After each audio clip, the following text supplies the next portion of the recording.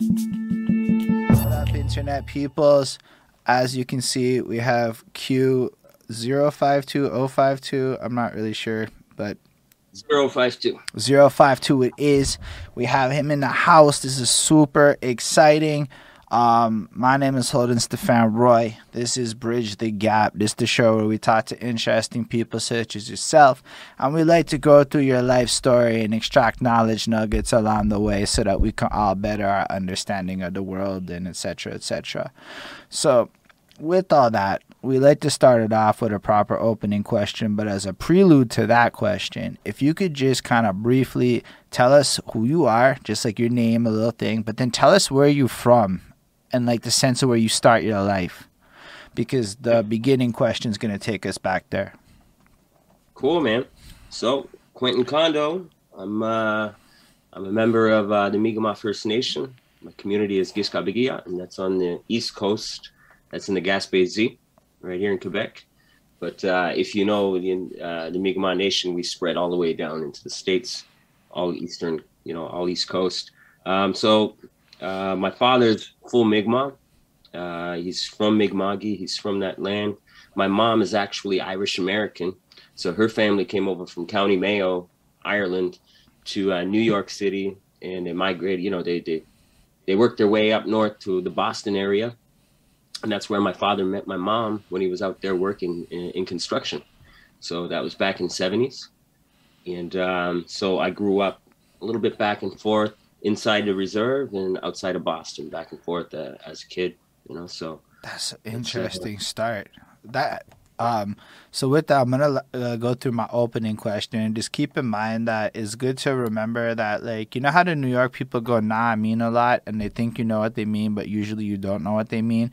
Just pretend that most people will not know what you mean in moments like that. So with that, it's a little bit of a story, and it starts with my girlfriend, and she's washing the dishes one time. And she's got her phone out, and she's playing that Black Eyed Peas song, "I Got a Feeling." Ooh. She's vibing, she's dancing, she's doing her thing. And I look at her, and I start to wonder to myself, when in the fuck did this song become chores music? Like, if you really, really think about this song and you run it back like 10 years, this is the middle of the night, everybody's having fun, jumping up and down party song. And then 10 years or so goes by. The song doesn't change at all because it's a song, right? Like, it's just what they do. But we change so much as our lives that the context and our relationship with the song evolves into this thing that we put on when we're doing chores or working out or some other boring crap, and we want to go back to the fun times of our younger days, which then got me thinking about the little ones, and they have no idea that whatever they're partying to right now is about to be the future soundtrack of when they wash dishes and do other chores. And what's crazy is that when we hear what they listen to, like when I found the Pop Smoke, bro, I started washing dishes to the Pop Smoke, and that's just kind of how the organic cycle of music fandom goes. And the reason I bring that up is because it kind of correlates back to the idea of musical journeys, right? And most often when you talk to artists or you watch the interviews, you see everybody kind of starts it at the same place back when they're like an adolescent, 10, 11 years old. I discovered hip hop at this point, or I started writing my rhymes when I'm 12 into high schools and shit. And you're like, hold up. The story starts way before there. Like, there's a good chance that when you popped out the hospital or whatever it was you were born, that there's some song or another being played in the room, that there's a little baby you absorbing that energy. And I know that because, like, when I'm like 5 years old growing up in Montreal and whatnot, I can remember being in Côte Saint-Luc, and my dad's got these gray boxes in the apartment. There was the amp and the preamp and the radio and the tape deck, and it had the wires going to the speakers all around the room with that bougie little surround sound that we had going on. And he'd play his Led Zeppelin tapes and things like that in the daytime, and at nighttime, though, it was the MC Mario club mix playing live from the clubs of Montreal. My mom's was more the discos and the musicals and the Disneys and that whole other vibe. All I have to say, all this stuff kind of like influenced me a lot. It's all this music and shit I was forced to listen to before I had any control over what I ever could have chose to listen to at that age, and it impacted me all the way to this day. So I was hoping, Mr. Q052, that you could bring us back to the youngest Q052 you can remember being, and tell us a little bit about what it sounded like to be you before you had any control over the sounds.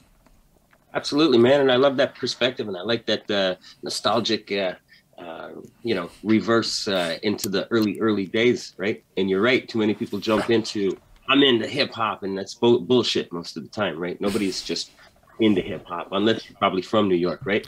But even then, yeah, all they moms and stuff was into like soul or this or that. yeah, there's R&B going on. There's all this going on. For me, I'm growing up on the on the East Coast in the 80s, before cable, before any of this shit. I had 3 channels on the television, okay, right up until I was like 14 years old over there. We didn't have that fucking stuff, so we didn't have that direct connection. When I was on the reserve, connection to the city life and all of that wasn't happening, man. I grew up on Hank Williams singing, okay, Conway Twitty, the old school country. My father was a day school survivor, so like the residential schools. Right. So in those schools, he had no choice. He had to learn to play instruments. So he played guitar, he played piano, he played all kinds of fucking stuff, right? And when I was growing up, him and his buddies would always be at our place playing cards, playing guitars, right? So country music, that's really, really where it comes from. And we didn't have a connection to hip hop within our community, not on the East Coast, not until we got much older and shit started coming out in the 90s, right? So we started having access stuff. We didn't have the internet either. So we didn't have devices in order to gain that type of knowledge. But there was a few people in our community, like myself and a few others who were of mixed blood, you know what I mean? So I was going back and forth to the Boston area. So when I would leave the reserve and go over there, now I'd be immersed in a whole new culture, right? And when I was staying on that side, it was on Palm Street in Nashua, New Hampshire. Now, if you go to Palm Street in Nashua, you find it's the ghetto, right? So it's all the poor families living in these places. So Puerto Rican and Black community and indigenous people. There's like a lot of indigenous people over there. And so then we started listening to hip hop. This is where I started listening to hip hop. And, so my musical taste, and I have older brothers, right? And these guys grew up listening to CCR and Zeppelin and all of these bands, all the metal bands, right? And so I got a touch of all of that, man. I got a little bit of all of that. And even when I'm performing music now, I'm doing all of it. Yeah, I noticed you have the band and you kind of hop around genres, and it's really interesting to hear that. So basically, if I understand it correctly, then your dad was forced to play instruments due to the way that the school system back then worked, which I had no idea that was even a thing. But that turned everybody into a musician and had everybody kind of jamming out back home. And then for some reason it's country, which I guess if you're not in the city makes sense. Fair enough. It's not my favorite genre, but I understand. Man, you go on to the reserves on the East Coast, and it's mostly country. You actually go to the reserves in Innu communities in the north and whatnot. You know what the strongest genre of music is with indigenous people is folk and country. This is the most popular music for indigenous people. A lot more than hip hop or electric. You know what, when you say it next to folk music like that, and you realize that like folk and country are kind of cousins. Folk is way doper to me, but okay, I get what you're saying. It's got that country swag to it, right? It's got the same type of instruments. The thing with the folk, though, is you get a lot of the switch over, right? So you get a lot of the more drum beat from indigenous communities, And country don't have that so much, right? It's just so there's a different vibe to it, but that folk adds that drum beat, and that's why you see so many indigenous people into that drum beat, to the folk music. But yeah, man, even right now, you go into Giscabigya, you go to my community, or you go to Listigoch, sister community, or any of the communities around Mi'kma'ki, country music is going to be driving. Is it the old country or is it the new hip hop country? It is the old country first and foremost, and then you have the Bayou music, right? Because our relationship on the East Coast is really close with the Acadian people. The Acadian people are the Cajuns that you call down south, right? Cajuns. So it's the same people. So the roots of their music are very tied into ours, and the interest in our communities are so tied into each other. That the Mi'kmaq, when they did the deportation of Acadian people to send them down south, and just get them out of here. A lot of Mi'kmaq men went with those Acadian women because they had already formed families together, right? So you can go down to Louisiana right now, and you can Lafayette, and you're gonna find Mi'kmaq people, indigenous families there, because they got deported with them. And right now, my wife is Acadian, right? And I have 5 children with her. If they were ever to send her anywhere, there's not a fucking chance in hell I ain't going. I'm going too. So that's why you see our spread out there. Back to the point is that Bayou music, that Cajun style music, you find that in the Mi'kmaq music as well. Dude, that's super. So, I love the context you're giving. Because, you know, and CCR, Creedence Clearwater Revival, like that type of vibe, and all of these guys that are coming. Brother Dedge, if you listen to Brother Dedge, it's a fucking great band, and you hear that vibe, you can find it into the roots so deep. That's fair. I don't know that I've ever heard them, but I know that people love CCR, and I never really could. It was just never for me. Right. But the stuff that you're saying is super interesting. Like, I never really thought about the Acadians getting sent down south, because when is that ever going to come up when you're a typical white boy coming up through the Montreal school system, the English Montreal school system, which is already kind of weird inside of Quebec. So it's like, I never thought about that really, and then the migration patterns of people like that, but I guess that's a lot more prevalent in your world. Yeah, and you know, the land always influences the music, right? It's the way it is. Our languages, if you look at the Mi'kmaq language or the Mohawk language, you know, all of the different nations, their language is directly related to the land. Now, when you start making music, you use your language. So it's music from the land. Right? So it comes from there. So when you go from one place to the other place, you're finding music of that land. And for sure, when you get down into Bayou country, you're going to get Bayou music. And those Bayous are all around the East Coast, you know? So it's influenced there too. And there's such a mix of culture, you know? The Acadians, first of all, to be Acadian, you're a mix of every goddamn race on the planet, right? You just mixed up everything, right? And then you got the Acadian people mixing with the Mi'kmaq people, and then there's a trade of culture. So there's so much trade of culture, even to the way the dressing and the sound of the music. It just gets really, really interesting, and it's rich and it's cool. Yeah, no, I agree entirely. That's partly why we're going through it like this. That's why it's Bridge the Gap, because a lot of us don't know a lot of things, or at least, and to think, like, you're geographically closer to me than so many people that's culture might be more similar to mine. But realistically, it's like an apples and oranges existence. Like in the 80s, I'm born in 87, right? So like, okay, I didn't grow up in the 80s like that, but still a little bit after. I'm in the middle of Montreal. We're complaining about getting music like a year late or movies 8 months late. You're like, I'm not connected. Like, dude, that's a completely different reality. Yeah, there was no cable. In Giskabigia, we didn't have access to cable, I think, until 1992. 1992. Yeah, I that's when 1992. You first get it. That and it was in the non-native communities first, not in the reserve. You know, so it was different. You know, there's still the racial boundaries, right? And so, you know, I would go up with my brothers and we'd fucking hack that shit. You know, we'd pirate it. We'd climb the fucking posts, and I gave fucking free cable on our road for a year one time. You know, it's just, we had to do it. It's the only way we had access. They would come right to the edge of the community and not connect it, right? So we're like, fuck, we want to see what everyone else is seeing. So, and that's what we did, you know. But that's how it was. We weren't connected to any of those things, and on the East Coast, things were moving a lot slower. It wasn't as progressive as the rest of the place, right?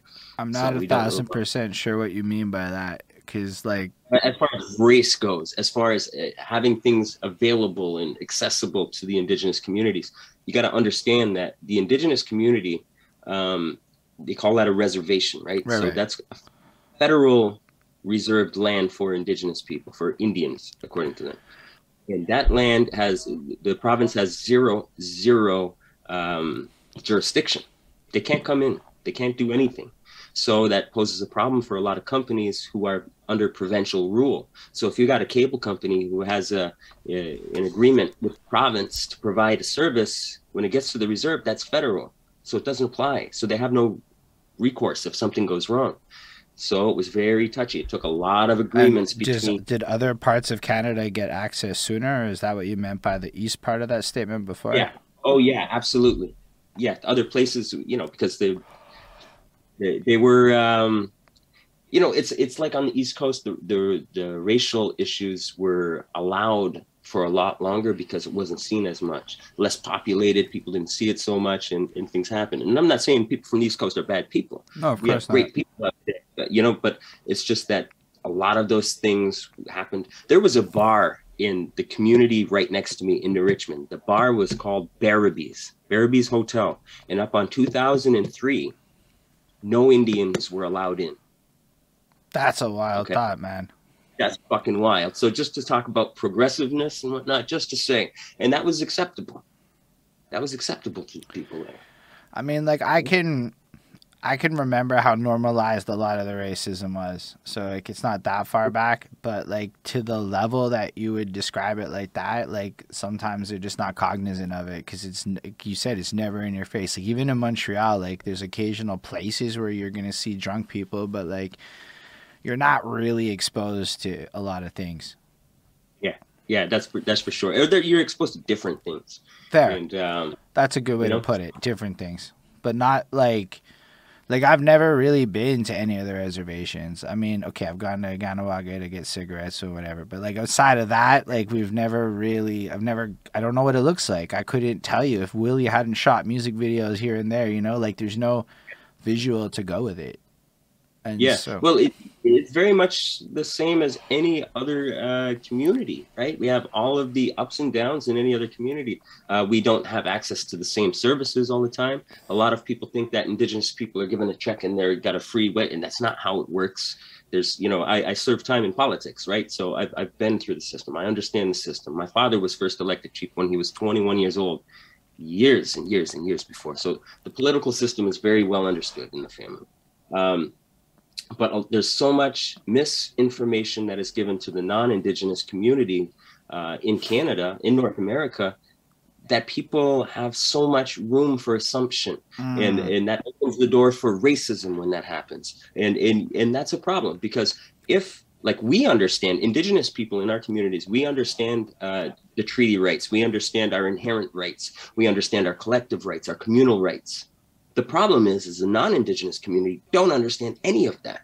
So when we do go hunting or we do go harvesting or we're on our territory, people think that we're doing something wrong because it's not the same rules. But that's not our responsibility to continually educate non-Indigenous people about Indigenous rights. When you have a government in place that has an education system, that has all of the tools necessary in order to provide that information to their own population, that would kill the racism on a spot for the most part. And but we continually find ourselves having to educate people individually, and that's a lot slower process. They run the school education system, they run the colleges and universities. They should be providing that information so we can eliminate systemic racism within our society. yeah, that was super well said. I really like that answer. You definitely, Thanks. you said that like a politician. Well done. Well, I spent a lot of time in there, and But like not in a bad. I don't want anyone to get that twisted. I meant it like a guy who gets politics more than like a negative politician. Yeah, yeah, because I ain't trying to sell you something right there. Nah. And I'll tell you something. But your wording was pristine. Oh, thank you. But it's because I'm living that system. And if you listen to my music, you'll find that same conversation going on. I utilize music as a platform in order to address issues, to create systemic change. That is the goal. For me, that is the goal. It's not just about artistic expression. It's about education. And I have children. So it's very, very important for me that they understand what's going on. But it's very important that the people around them, their age, understand that as well. That's how we create change, right? I agree with you. No, it's really well said. I agree with you. You caught me off guard with that, but like super pristinely like concise.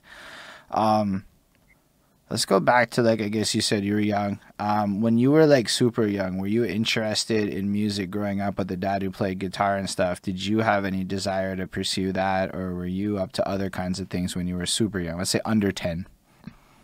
Under 10, man, super interested in music, in art, in everything, in drawing. Growing up, I did a lot of harvesting with my dad, right? Because our economy was low. We didn't have a lot of work on the res. So all of us grew up making baskets or sweetgrass braids and stuff like this to sell, during the tourism season.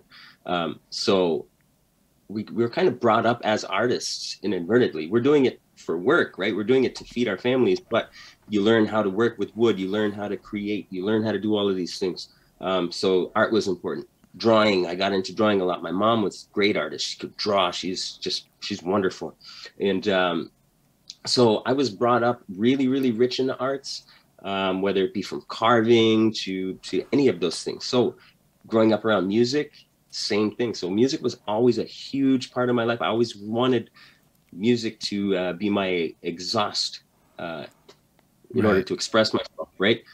My father, though, although he's the one that introduced me into most of these things, he had other plans for me. And if you know anything about Indigenous communities, the fathers have a big say in the son's future, And my father had a lot of kids, but he specifically thought that I was going to be working for our people. And he made sure he kept me on that road. And you're going to be, he prepped me my entire life to be into Indigenous politics. Right. And I preferred music and art. And he was like, no, fuck that shit. And I also played a lot of pop, right? Yeah. So my father was basically like, no, you're going to waste your fucking time with music. You're not going to do that. Secure your future, get out there, work, establish something, own something, build your family. And that's what's important. Work for your community and do those things. So I did those things. I did what he did, but I always tampered with the music, and I always wrote, and I always did my artistic stuff on the side, and that's how it was. I didn't publish any music until 2018. I didn't publish any. I was working on things, and there's no coincidence. My father died in 2016. Okay. And so that opened the door. Wow, that is like a serious, okay, because when you said if you know anything about, no, I don't know anything about that level of influence. Like my dad made me go into sciences, and then after a year, they made a deal with me, right? You can do sciences for 1 year, and if you do that and you don't like it, we'll fuck off on your life forever. And they adhered to that deal. I did my year of sciences, and then they, to the benefit or whatever, never had an opinion again about what I did. So it's the complete opposite for me. I don't have any idea what it's like. I'm sure my dad had plans for me that did not involve the way my life went, but it was like nothing like that where somebody forced me down a path of like politics, which is, I certainly hope we can go through your political stuff because, I don't know anything about any of that. Like, you got to imagine that Willie Scandals might be the most informative source of anything I have related to any of the Indigenous communities is like actual information. Okay, cool.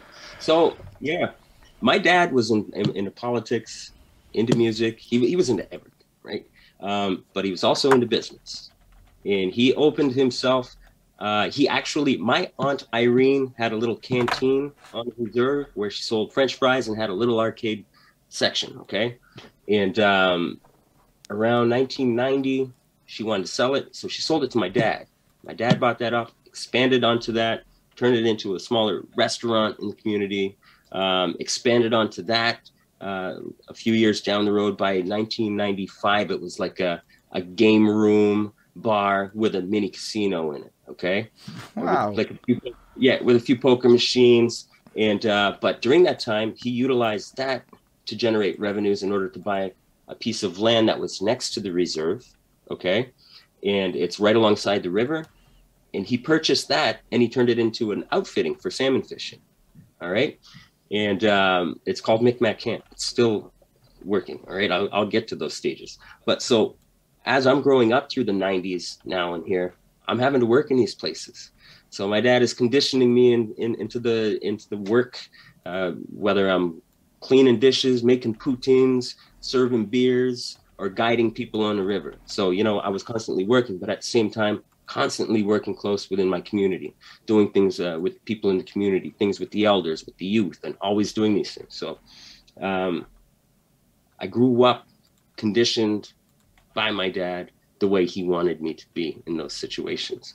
And eventually in 2003, I would open my own gas station, you know. Yeah, that's wild. Yeah. So instead of like school in a conventional sense, you're going through more of a mentorship experience upon which you're just kind of effectively working with the family business as a way to correlate it. And that kind of creates the experience necessary for you to launch your own thing. And I guess because of the family capital that you're investing in, the family is willing to now invest in you and help you go through kind of like, because you know, what's wild is before this interview, and it's weird that this has just come up like this, is we were just discussing how kids used to be like a source of labor / productivity / whatever. So having lots of kids is like an asset, you know. And then I was pointing out how small my family is, because kids is not an asset when you're poor in Montreal without that whole thing. Kids be like mouths to feed and shit, and it's almost like a bad financial investment. But in the way that your world described, it's like large families are like economic prosperity as much as cultural prosperity, and that's mad different. Yeah, huge difference, because in the city you can't go out and shoot a deer, you can't go out and shoot a moose, you can't go and fish salmon. We can. And the more fishermen you have, the more hunters you have, the more you're going to eat, you know. So there's these things are definitely different. But yeah, my father required that I leave school in order to invest into the business. Required that you leave school. He needed me there. So how old were you when you left school? 16. So up until 16, you're in like the school system, and what's the? Because you're going back and forth between Boston, right? You said, yeah, up until my teens, up until I was about 13 years old, and then I was primarily on the reserve all the time. And then, and how much time would you say you split between the two locations, or like how? It depended on employment, right? From year to year, it depended on employment. So you might do like a year of school in like the States, and then like a year of school on the reserve. That's right. How do these two school systems mesh? Like, what is that like? She's just going through it like that. Like it's almost like you're getting two completely separate education systems as you're growing up, depending on where you're at. Totally. It was a bitch of work, man. I'll tell you that much. You're constantly adapting, you're constantly adjusting to a new place. But you know what? After you've done it a couple times, it's no problem, right? So it develops character. It develops your ability to adapt. And I was grateful for it. I'm still grateful for it. And then I got scouted out to play hockey when I was 15 out of the East Coast. Okay. And by Roger Nielsen back in that time. And I ended up playing hockey just outside of Toronto, and then down into Halifax. And then when I was like 16, my dad was really needing help around the place. When I was gone, that was 2 hockey seasons. I was on my second season gone. And, you know, work need to be done. The family need to be fed. These things need to be done. So I went back and continued working onto it to develop Micmac Camp, the fishing camp. Actually, that's the logo right there. If you want to go look it up, we got a Facebook page and everything. And we developed that place, made it great. And in 2015, I took over that business as well. So that is now my business. It's under my name. And yeah, it's still running strong, dude. And so what does Micmac Camp do? We provide, we're an outfitter, so we're providing fishing excursions on the Cascapedia River. So people come from all over the world, man, to come and fish. So you basically do like fancy fishing tours? Absolutely. So it's all fly fishing. It's on the Cascapedia River. We got a lodge on a piece of property on the side of the river. We accommodate up to 16 people at a time. And that's that, man. My kids work there. My mom still manages the place because, hey, they're the ones who established it in 1997. Willie just sent me the link so I can go share it with people. Shout out Willie Scandos for being here and helping out. Shout out to Willie. Hey, yeah, man. Willie's a great cat, man. Yo, facts. He was like, you have to interview Q. You have to do it as soon as you can. And shout out Digital Fire for being here, and Layla Max in here. And I appreciate everybody that's watching, because y'all always make it a more special experience when y'all are here. And Ismail. How could I forget Ismail and Linda? They're also here. But yeah, so you're really running this entrepreneurial thing, and I guess you're kind of catering to whatever tourists are coming through the area. And I do a lot of different things, right? So I wear I can't, like, if you were to ask me for a description of what I do for a living, I can't fucking give you one. I do too many different things. You know, I also do traditional cooking, and I do all kinds of stuff. I do fishing shows. I do cooking shows. I do like a lot of different Like things TV shows? yeah, yeah, television shows and web movies and shit. Okay, So, let's run it yeah. back. Okay, so you're like young and you open up your first thing at like what? That's what I think the beginning of your thing is. Yeah, I was 22. All right, so you start at that point and you open up your own store. I can't recall what kind of store it is. It was a Gas station. convenience store, and the whole bit. Yeah. All right, so tell us a bit about what it's like to be a 22-year-old entrepreneur with your first store. It was par for the course, man. Remember, I grew up in this shit, so it wasn't scary. It wasn't something new to me. It wasn't something I wasn't ready for. I grew up in business, you know. I grew up doing those things, so it was just another day in my life ready to go. It was exciting because it was mine, and I wasn't, didn't belong to my folks or a family member or something. So that was exciting about it. There's a lot of work put in it, a lot of blood, sweat, and tears, and that's the way it goes. So how long did you run the store for? I'm still running it now. So just that's just the beginning of multiple endeavors, and you still have the store. So like you go there, that's why. Yeah. I got a staff there right now, and then in total I've got about 27 employees. Wow, Yeah. This guy's actually boss. Like people be talking boss. This is what boss is. Yeah, but that's why you don't hear me talking about that shit, right? I don't like to talk fiction. I'm going to talk about the truth. I don't use my platform in order to go and brag about endeavors, right? What I want to do is use it to make change. I appreciate that. I guess I could make a whole fucking album about bragging, but you already heard that from how many fucking people? I don't want to do that. Yo, I see the only thing I can tell you is that when I hear somebody maybe bragging in the sense that you're saying, I understand, but let's say you did come through and flex on having 27 employees and you paid them on time. Now that's a different kind of flex, because now you're giving solid advice to people, and there is a way to brag while giving advice. Yeah, I suppose. There's you got to take care of your employee. There ain't nobody that takes care of those employees like I do back home. That's for sure. I was way past minimum wage. I'm paying my cashiers at store $18 an hour. Okay. And they're taken care of. They get bonuses every Christmas. They're taken care of all of the time. I take care of my people. There's no way around that. My music reflects that, and my life reflects that. And it's important. Like I said, I got kids, and they need to see that, right? No, I appreciate that. And I that's why I'm saying sometimes it's okay to not necessarily brag for the sake of showing off, but brag for the sake of setting standards for other people to aspire to be. Yeah, for sure. And that I have no problems doing, but to get up and be bragging about, the ride or whatever, there's some things that have been done too many times, and what's not done enough is speaking the truth, putting truth on the track. Nah, that's fair. And your music is pretty unapologetically for your people about issues that it's almost like you want me to hear it, but you don't care as much if I fucks with it or not.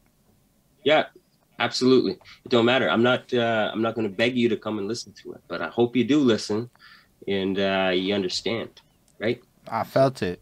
Willie says you still drive your first truck. I do. I still got my first car. I got my first car that I bought. When I was 19 or 20, I went down to go. When my great-grandfather in New Hampshire got sick, he's the one that would take care of me when I go down to the Boston area. He always take care of me. And so when he got sick, he was on dialysis. There was nobody around close to go and take care of him. So I dropped my fucking life, and I went and I go take care of him, and I took care of him until he passed. And while I was down there, I had to work and take care of him at the same time. So I was working out of, I was doing night shifts at Toys R Us. I was stocking shelves, dude. So I was working there, and I was working as a landscaper. I was working on the grounds, right? So I was doing what I had to do, bring money home, take care of my grandfather, and do all of that. So I needed a place to get from A to B. And in the States, it's really easy to go and get financing for cars and whatnot. It's a lot easier than over here. So I went and I got myself a car. That was in 1999. Yeah, so I still got that little red ZX2 Ford Escort. Still drive it today. That's wild. Still. Yeah, wow, yeah. And my great grandfather co-signed for me to get that, man. I didn't have a fucking pot to piss in, right? I needed help. And so that's my last connection to my great grandfather. Okay, that's like super sweet and sentimental. Yeah. Like that's Exactly. really cool. Yeah. So after so I guess after you open up the store, what is like the next branch off in your endeavors that you added to that? Family. Mm. Family. I have 5 boys. So procreation and the whole getting married and all of that. Absolutely. I guess that's an adjustment still. There's that, and also there was the reappropriation of culture. Now I have children, and there's a lot of traditions and cultures that we've lost over the years, right? So there's a lot of things that I was afraid that I wouldn't be able to teach my children because I didn't learn. I had a lot of stories from my father, my uncles, elders in the community about things that were being done in the old days, but that were never practiced anymore because they weren't allowed to, right? So I was afraid that those would just go into stories, seep away, and become forgotten, like a lot of our traditions. So I said, I got a responsibility. I got kids, and I got to make sure I fucking bring this shit back. So I'll give you one example. When I would go and pick go cut ash trees to make baskets. One time I was a kid. I don't know. I was probably about 10 years old, somewhere around there. And we were cutting ash in the woods on the side of the river. Now, when we would go and cut ash, we'd get the trees, we'd work in the morning, but the old folks always had tea time. Take a break, you have tea. Go on the side of the river, have a little tea, you make a little fire before you go out and you keep cutting more ash. And that's how you make sure that you're able to work all day long, right? That tea will give you energy. And we were sitting on a log on the side of the river, and my father and his best friend, Richard, were talking about the old days, how their grandparents told them they used to cook in these logs. They used to put salmon right in there. They would heat rocks. They'd hollow the log, put the rocks in there, the hot rocks, then put salmon on boards and steam it in there. I've never seen that happen. I've never witnessed it, but it always stuck in here. So then I started practicing doing it myself. I was pretty good with a chainsaw. I'm a carver. So I cut myself a log and I started putting it to use. Now I've been doing that for years now. My kids all know how to cook salmon in a log. My father never taught me, but he gave me the story. So this is just an example. So all these little stories that I would gather up from elders in the community, I would go fishing just so I could go and bring salmon or trout to elders in my community. I'd go to their house, bring it to them, just because that's how I would get them to talk to me. And then they'd start sharing old stories with me. Then I'd keep them in. And I'm like, oh shit, I got to do that. That's how I learned how to build birch bark canoes. You know what's wild? Because what you just dropped there is a huge knowledge nugget. Because if you read any of those entrepreneurial, how to get like successfuls, whatnot, they always tell you, find somebody that has something that you want and then bribe them with food. I fucking swear. You're supposed to go up to like, you know, like let's say I wanted Willie's help to plan a show.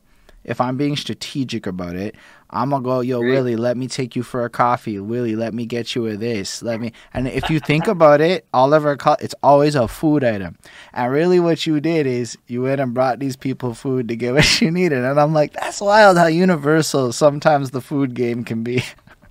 Yeah, it's incredible. But in our community, honest to God, you can't, first of all, you ain't going to an elder's house empty-handed. You better be bringing them something. And if you want to have conversation, you can go to an elder's community empty-handed and ask them a few questions, and you're going to get the driest fucking answers you're ever going to get. Dry. Just like, you're wasting their fucking time. Get out of here. I'm going to go play bingo, right? But if you show up with some food and you bring the ingredients and you want to cook in their house, you know, like, hey, I'm going to show you how I'm cooking this. I'm going to show you how this is done. Or, you know, I learned this. Now you're starting to do something together. Now you got some conversation going on. Then I ask you, where did you get that fish? Oh, I got it down around the bank over there. Holy shit. That's where I used to fish with my kids. Oh, yeah. Yeah. And that's where my grandfather showed me how to fish. And it used to be like this. And it used to be, that's how the conversation starts. You got to get in there and do that. You go to an elder's house and you just expect answers, get the fuck out of here. Don't work like that. not in our communities. Bro, that's not how it works in all communities. You just gave away the secret to all communities, but most of us just don't even know how to do that shit because there's not a lot of culture and custom like that shit. But like, facts is, you just gave the blueprint to like But there you go. how to politic successfully with richer people. Yeah, and most of the time, man, it's not just to get information. What's important is to spend that time. That time is golden. You're going to remember their mannerisms. You're going to understand their wisdom through their thoughts and through their explanation. Don't go there with a notepad, because if you go there with a notepad, you ain't listening.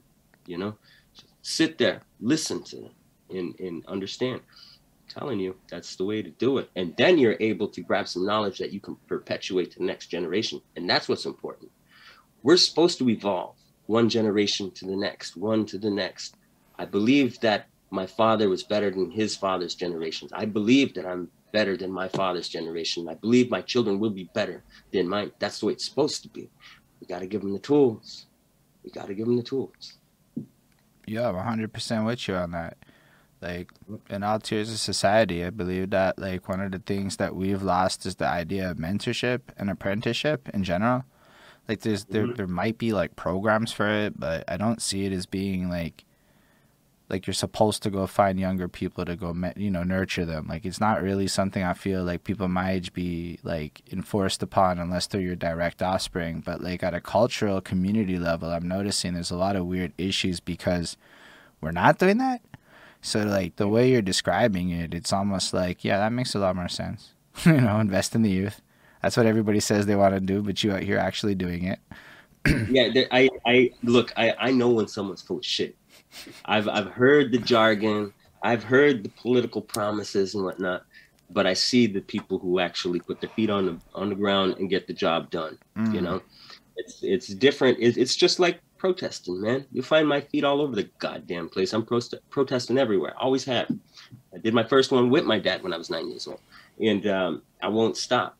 There's a difference between sharing something on Facebook and actually showing up for the fucking cause, where people need numbers to make change, where you need to demonstrate that there's population standing together, and these are things that need to be done. Yeah, I'm not necessarily 1,000% sure how protesting is in my soul, because it's not necessarily something I inherently grew up with. Like, I actually went to one of the Black Lives Matters protests because I was like, okay, I understand this makes sense, but in general, there's a lot of, like, I don't know how much protesting does anything is more my problem with it. So, like, as an example, there's a lot of vapid protests, and it's not to say that certain protests don't matter, and I'm not trying to diminish it, but, like, you take a look at, like, 500,000 people show up for Greta Thunberg and nothing changes. And then you see a lot of people show up to defund the police and nothing changes. And then you see all these protests happen and then nothing changes. And that's when I have trouble. And I'm like, I don't know. Like, I don't know what the right solution is. But you watch the trucker shit and you're like, what was that about? I don't understand. Yeah. Well, one thing is certain. People have the right to protest, and they have the right to go out and exercise that right. Right. I don't believe that we can judge one protest being better than the other. We don't have that right to do that, because people have that. We have to respect people's decision and people's points of views, and that's okay. And we're lucky to live in a place where we're allowed to protest. You look at Russia; they can't fucking do that. Facts. Where we have an impact, I know as Indigenous people, when it comes to railway blocks, like you see in Ganawage, road blocks in Giskabigia, and all over the goddamn place, we know we have an impact when we do this with longevity, because we hit them where it hurts. Government and industry only care about one thing. It's this. So if you can stop their flow of merchandise, you're hurting their pockets. And that's the only thing they fucking care about. Politicians, they need industry people to pay for their campaign trails to get to be the politicians. So those merchants need to be able to move. So if we can go in there, if we're making them lose money, they're looking for ways to solve the problem. And a lot of times that forces them to the table in order to do things. Do we have complete systemic change? No. But do we solve little battles at a time? That's the only way we can do it. We can't win the war in one shot. We're not enough people. But we can take steps in order to chip away. So in a sense, it's the collective access. It's the collective number of multiple smaller protests with high impact that force them to come to the table more so than the grandiose one-off protests and whatnot.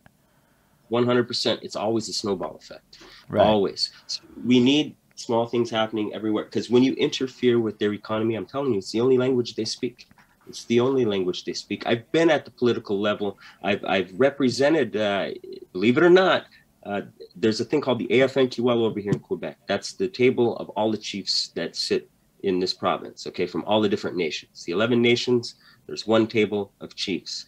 And there's several times I've been called upon by that table to go and represent them at a provincial level, even at the national level. So I'm very familiar with dealing with these politicians on different grades.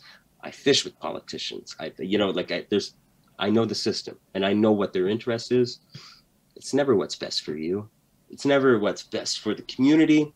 It's always about the bottom line. It's always about business. It's always industry. How much more can we make? And that's all that counts. And politicians only give a fuck about who's paying for the campaign trail. Why the fuck do you think that Legault right now is pumping out these little paychecks here and there? It's election season, dude.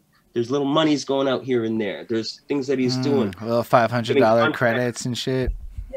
The contracts that he's given out to Bombardier. Guess who pays for his fucking campaign trail? I just gotta say, I've not had a single person walk in here and really bring up anything meaningful in Quebec politics before. So kudos. You're bridge the gap number 150.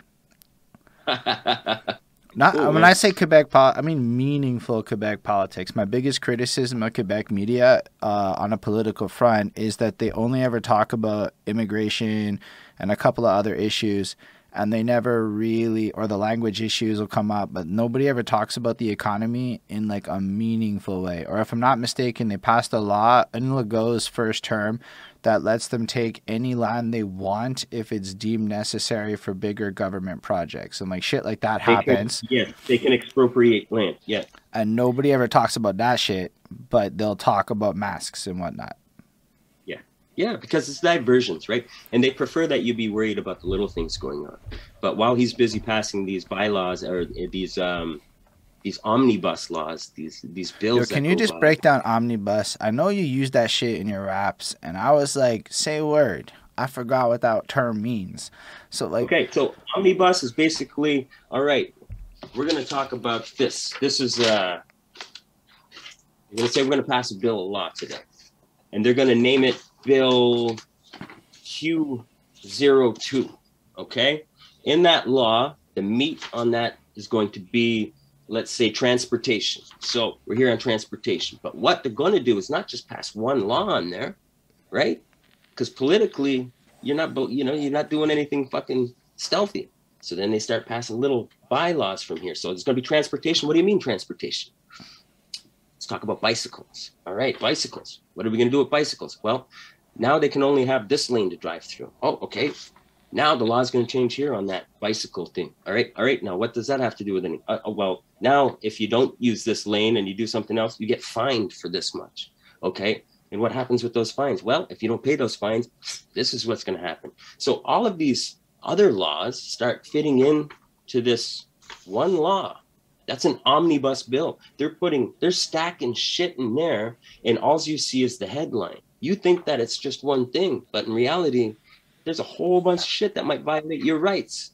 And then it doesn't have enough time to go through public opinion for people to really understand what's happening.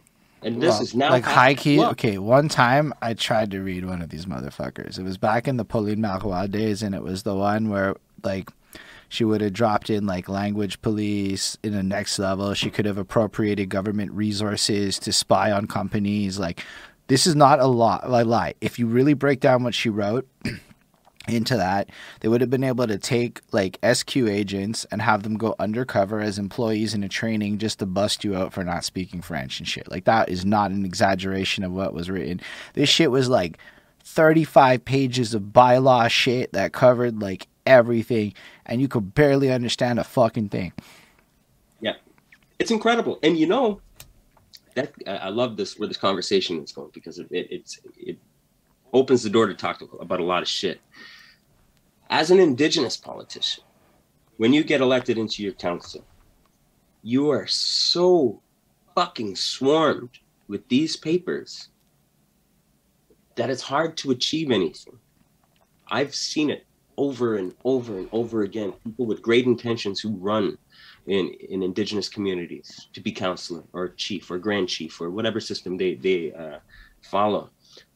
And they have good intentions and they have this dream that they're going to make this change and they're going to do these things for these people. But suddenly you enter this machine that was designed for your failure. This system was not designed in order for your community to fucking prosper and grow. It was designed to keep you fucking down. It was designed to do this. And what they're going to do is you say, okay, I'm going to make change. I need more housing. You need more housing. Okay. Here's some documents. Can you please fill these in? Fill all of this stuff in, read it, understand it. Then you're going to understand Section 35 housing, and you're going to understand social housing under Section 35, and social housing under fucking Section 92, and all of these things. They're going to have all of these things. And now all of a sudden, you who want to create change have become a government administrator. You're administrating programs for the government now. They've tricked you into doing their fucking job.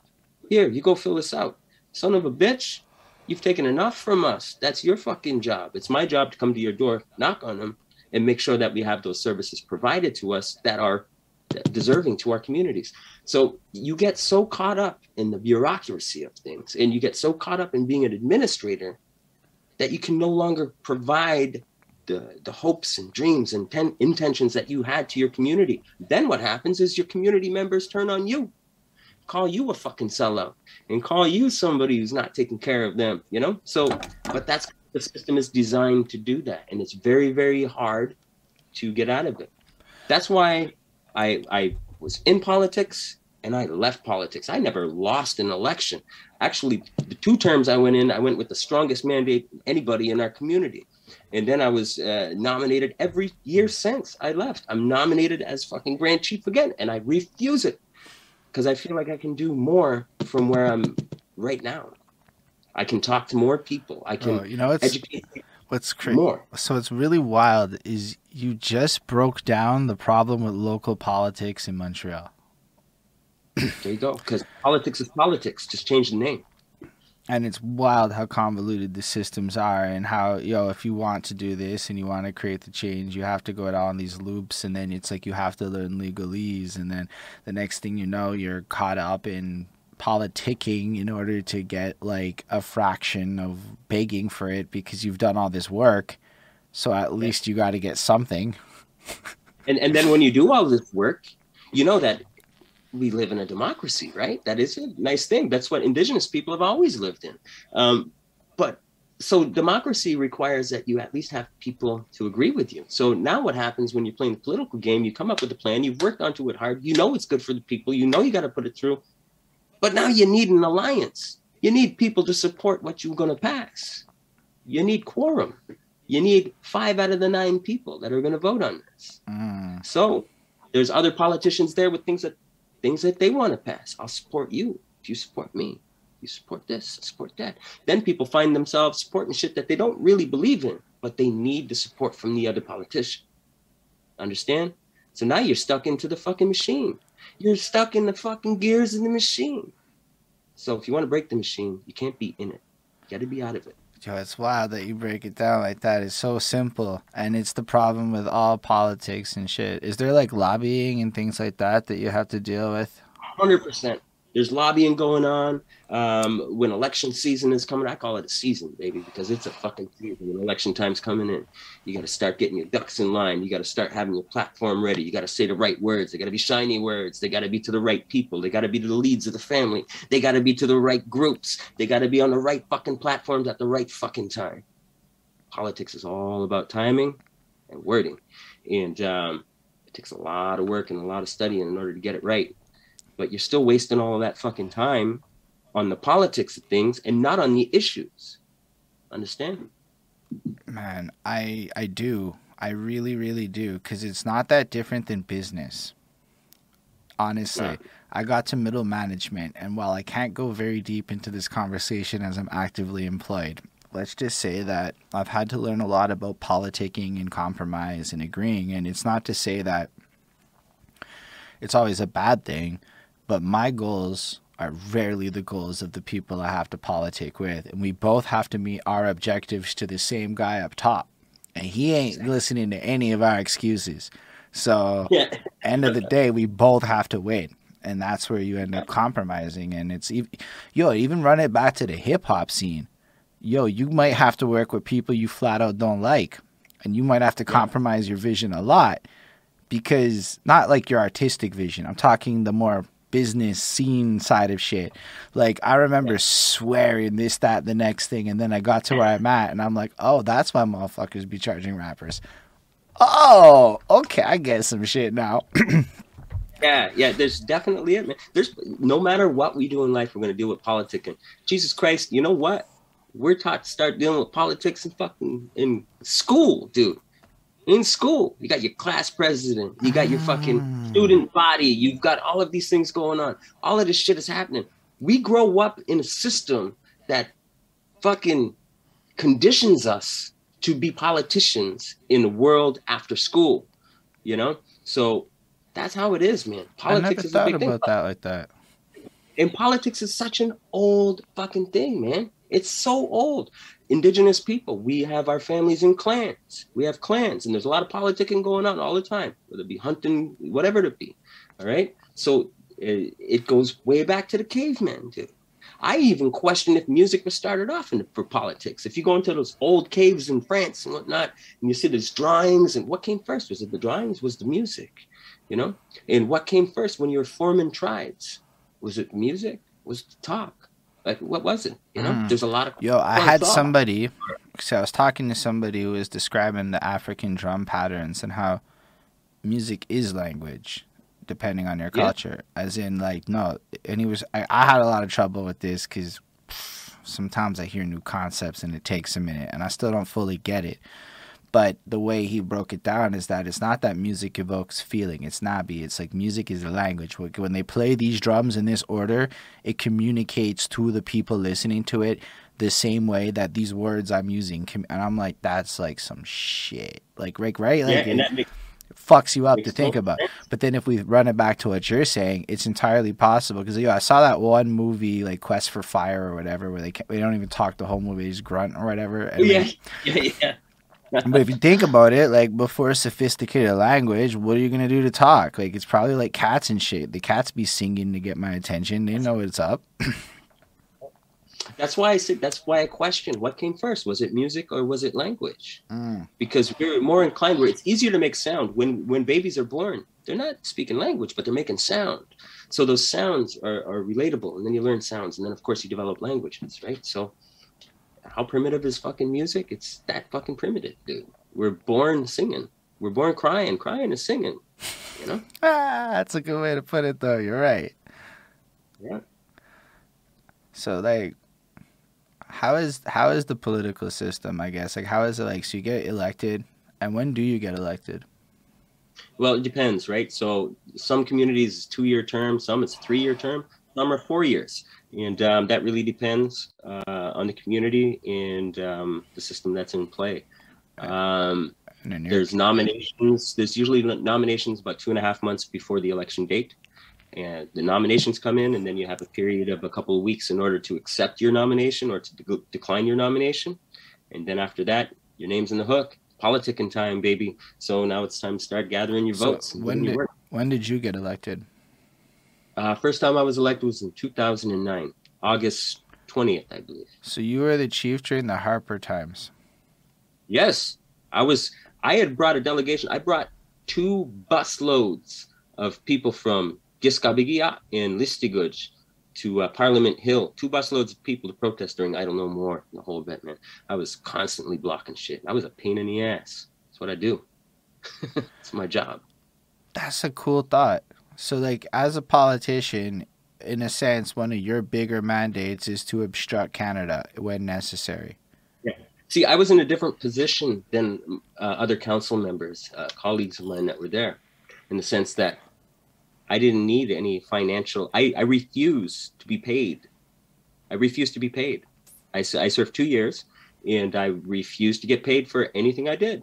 Said nope. That's not. I was elected here to bring help. I have an income. I have a business. I don't need it, so I'm not going to be paid for this. That provides money for other people in the community, right? And so what I would do is I wouldn't take a salary, but there was a mandatory, just for their books, their accounting, an honorarium per month. And at that time, I think it was $750. And so that $750, I would sign over every time to the lunch program in my community for the kids at school. I never took a penny. As long as they're not paying you, they can't own you. You know? Facts. You know? So they can't tell me I was out of line. They can't tell me I can't do that shit. Fuck you. You ain't paying me. Do what I want. And so as long as you get elected then and you have no financial ties to the system, you have the skills and acclimate because you can make your own money. And evidently you got like a machine, so you don't even have to put the real time in as much to be as present. Not to say time in, but as present at each like location, so to speak. Well, it's different, right? I actually have the liberty. My being an entrepreneur gives me more time to put where I want to put it, right? So if I need to put it in a certain place at a certain time, that's what I'll do. Then I'll move it back over here. Of course, when you're starting a business, it doesn't work like that, right? Your full fucking time is in there. It's in there. But once you get your stuff established and things are working well, that liberates time. Wealth is not money. It's liberty, right? Having that ability to liberate and give time to the things that are important. And that's what I've always done. And that's what I do. So you basically create businesses. You're like the YouTube guy that talks about the recurring revenue and figures out the streams, except you're doing it like the honest, like actually doing it way. I do it on the feet, man. I do it on the ground. I don't know what guy you're referring to. No, I just mean like, because you hear these ads on YouTube and they're like, man, you can get all these recurring revenues and free up all your time and do this, that, the next thing. And you're like, nah, you actually achieved the life that these guys sell, but via like actually doing it through the hard work route of creating successful businesses that you specialized in. Because if I'm not mistaken, you went as far as custom cooking and like you dug up secrets and invented shit that was necessary to like add finesse. That can't be a cheap experience, you know? Well, yeah, but it can be. No, I meant like, so from a price point, you can charge a lot more for something that's really dope than for something that's more common. That's what I was trying to convey. Yeah, but for those things, when I do that, when I'm cooking salmon and I'm doing, because I do this in a lot of events, like I've served salmon, I've served 150 pounds of salmon at Parliament Hill in Quebec, at Parliament, right in front of Parliament, not Parliament Hill, at the Gouet Festival in Quebec City, okay, where I'm cooking out of logs and doing this and I'm serving people. And I had the organization only pay for the costs. I'll go and do it because it's educating people, it's sharing, it's cultural showing. Damn, that's like... You know? So I don't need to get paid for that. When I go into schools, when schools call me in to go and do workshops, I do hip hop workshops. I do workshops on history. When I go into Bishop's University or universities in Montreal to give history lessons or anything, when I'm going to do these things, they always offer me money, and I always take the money and put it back in their school program because that's where it's needed. You know, I know where I am financially. I'm not money motivated. For me, I'm motivated by the change, by the outcome. You know, I need measurable results. I need to see that there was a difference, and that's my payment. So when I'm talking to students and explaining something and I see they get it, they understand it, that's measurable for me. That means we started here and now you know something, right? And I know that you're going to be able to pass that on. I can measure that. The money, you ain't going to measure that. You're going to be dead one day and it doesn't matter, you know? Yeah, I just got to like parrot what Layla Mack just said. Q is the definition of a stand-up man. Pure awesomeness in class. I'm like, damn, man. Like, every answer, you're just like... But the thing is like, again, it's like you're like a manifestation of a lot of these principles that, like, these books be preaching. Where it is, like, the altruistic tendency to give back is really what creates the law of attraction that propels you forward. I mean, I usually spin it with a more capitalistic sense because it's just how my brain processes the world. But, like, ultimately, even good business is based on providing fundamental needs and like, you know, actually being useful and isn't just about like vapid upscaling and shit like that. So it's like, I hear everything you're saying and it just makes sense about how to create a collective system that lets everybody prosper. And I'm really into information sharing. Like to me, that's the biggest thing that I find weird is how like people kind of hoard knowledge sometimes when we should be like funneling that down. But like you find these academics, and I know it's not everybody, but there's a lot of people I've met that got like doctorates and things, and they be like wildly, yo, these people didn't put in the 10 years to learn what I learned, so F them, I'm a jargon this so deep that ain't nobody ever gonna learn it. You're so fucking right when you say that. And it's frustrating, man, because knowledge, we don't own that shit. And it doesn't belong to us. It's passed down. It's borrowed, right? Something like that is borrowed. You gotta keep passing it down. We don't own it. We borrow it. And you gotta make sure. When you're dead, if you own that shit, if you own it in here, when you're dead, so is anything that you fucking thought. Anything that you knew, it's dead if you didn't share it. So yo, that's a wild way to put it. Like, he just took it and was like, look, if you're really selfish about your shit, bro, be a little more egotistical and put that into the universe because you don't want it to be like Ghost. That's right. That's nifty. I love the way your mind works, dude. This is super interesting stuff. Yeah, man, that's cool. I fucking love the conversation, man. So, like, okay, so you get in 2009, and your job is effectively to go represent your people in the most meaningful way to create systemic change, which we've established is long-term annoying protests. Well, not just that. So when I was there, I worked on a lot of different things. So I worked on cultural activities, rejuvenation of culture. So if you come to Giskabigia, if you look up Giskabigia, my community online, you'll find our powwow grounds. It's beautiful. It's alongside the bay and whatnot. It used to be in the like on a basketball court in the center of the community, and it wasn't very inviting. So I put in a lot of work and there's a lot of process into it, and established a new powwow ground that represents our nation. It's indigenous driven. There's a fish market there, like a poissonnerie down there. There's the co-op to sell crafts. Everything is right there. It's beautiful. So things like this, economic development is very, very important, because by providing these things, by creating businesses that are owned by the community, well, you're employing people in your community, and now people are now working, and that's money in the community, and they're providing things to their kids. So economic development is crucial. Housing, crucial. Youth activity, sport, all of these things, services, crucial. So I worked on all of these things, right to energy levels. So I worked on the first. Did you just say, hold on, right to energy level? This is like because y'all don't have the same level of power that like I can just indiscriminately waste all the power I want, and there's just a little fee next to that. No, in sense of, okay, back in 2009, 2010, and 11, this is when wind power was starting to get really big and really starting to be an economic boom and, green energy for the province. And Pauline Marois at that time was really investing in there. So in the Gaspésie, we've seen these wind parks going up all over the place, these wind farms. I was like, I want a piece of this fucking pie. That's our territory. We need this. So worked with the community of Gaspé, my community, Giskabigia, and Listigouj. We all worked together, and we put forward, and we worked hard as a team, as a unit, as a nation, and we established our own wind park. So it was a $400 million project where we didn't have a fucking pot to piss in. So we had to go out and find business partners from Energex and all of these different big companies, convince them that it was a good investment and that it was going to be beneficial to my community and to your business, and that it was good for politics. And I was working with Pauline on this one pretty hard. She's actually not a bad person. I'll give her that. And you might be the first person I've ever heard be like, she's not a bad person. Politics you can't take personally. That's business.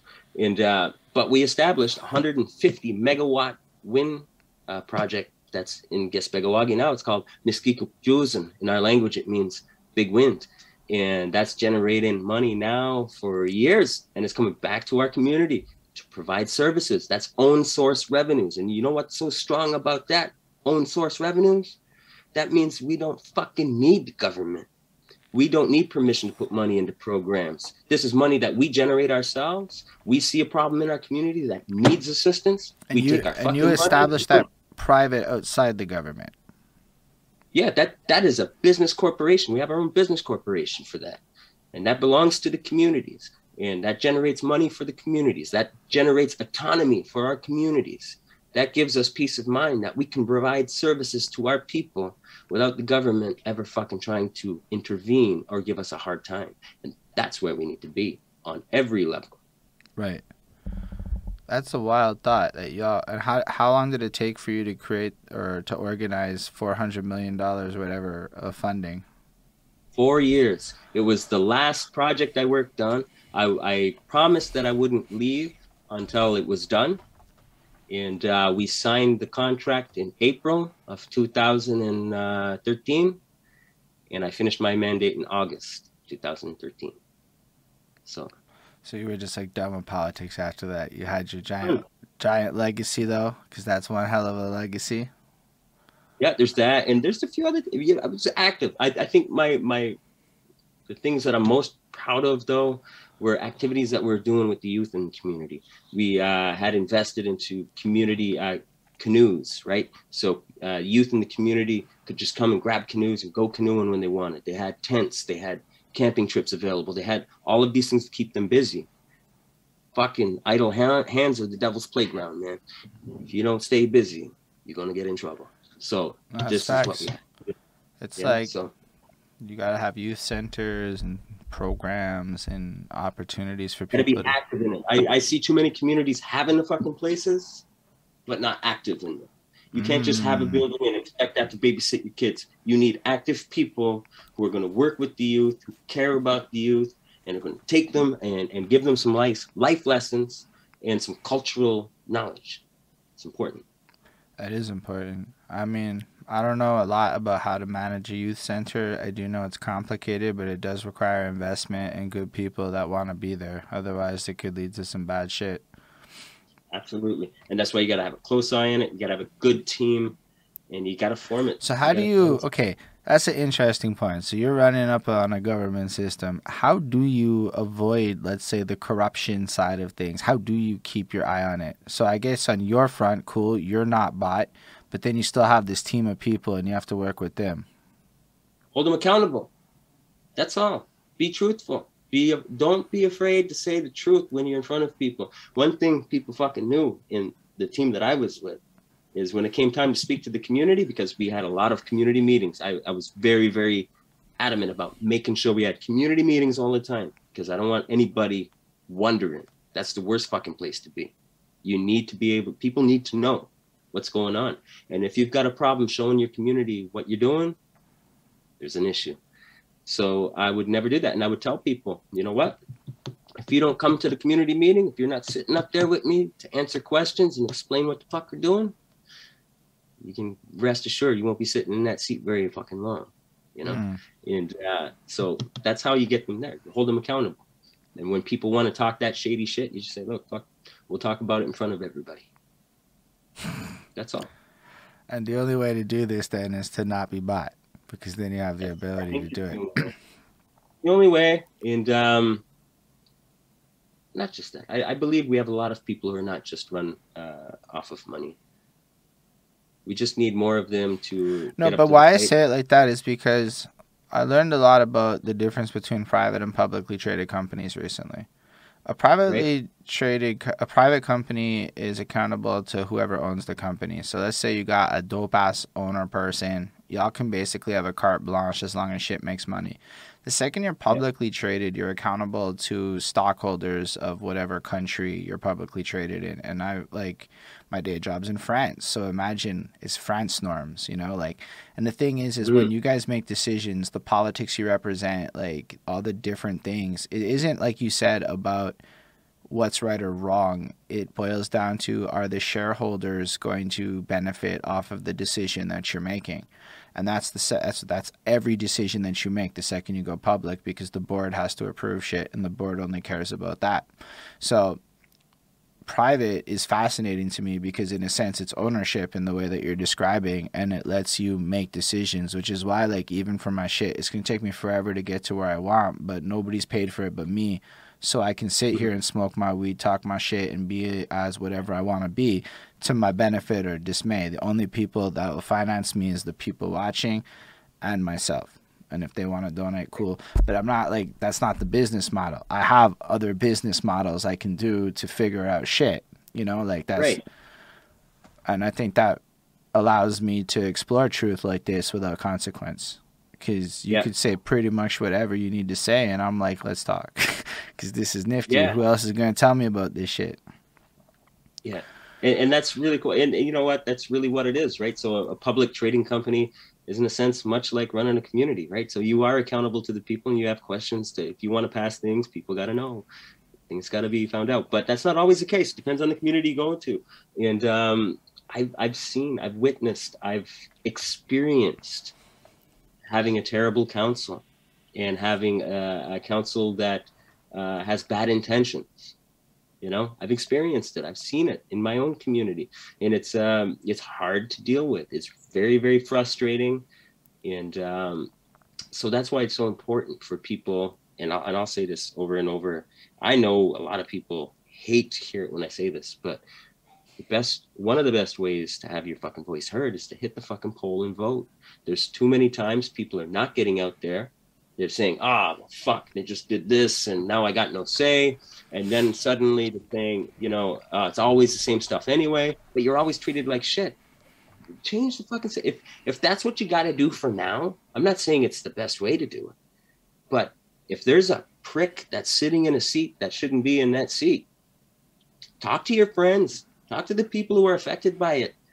Go over there at the poll, vote, get his ass out of there, put someone there you can trust, and then see, find ways to make change. There's got to be. But if you just keep those decision makers in there who are constantly fucking you in the ass, and you're not trying to fucking get them out of there, it's almost like you get fucked in the ass, you know?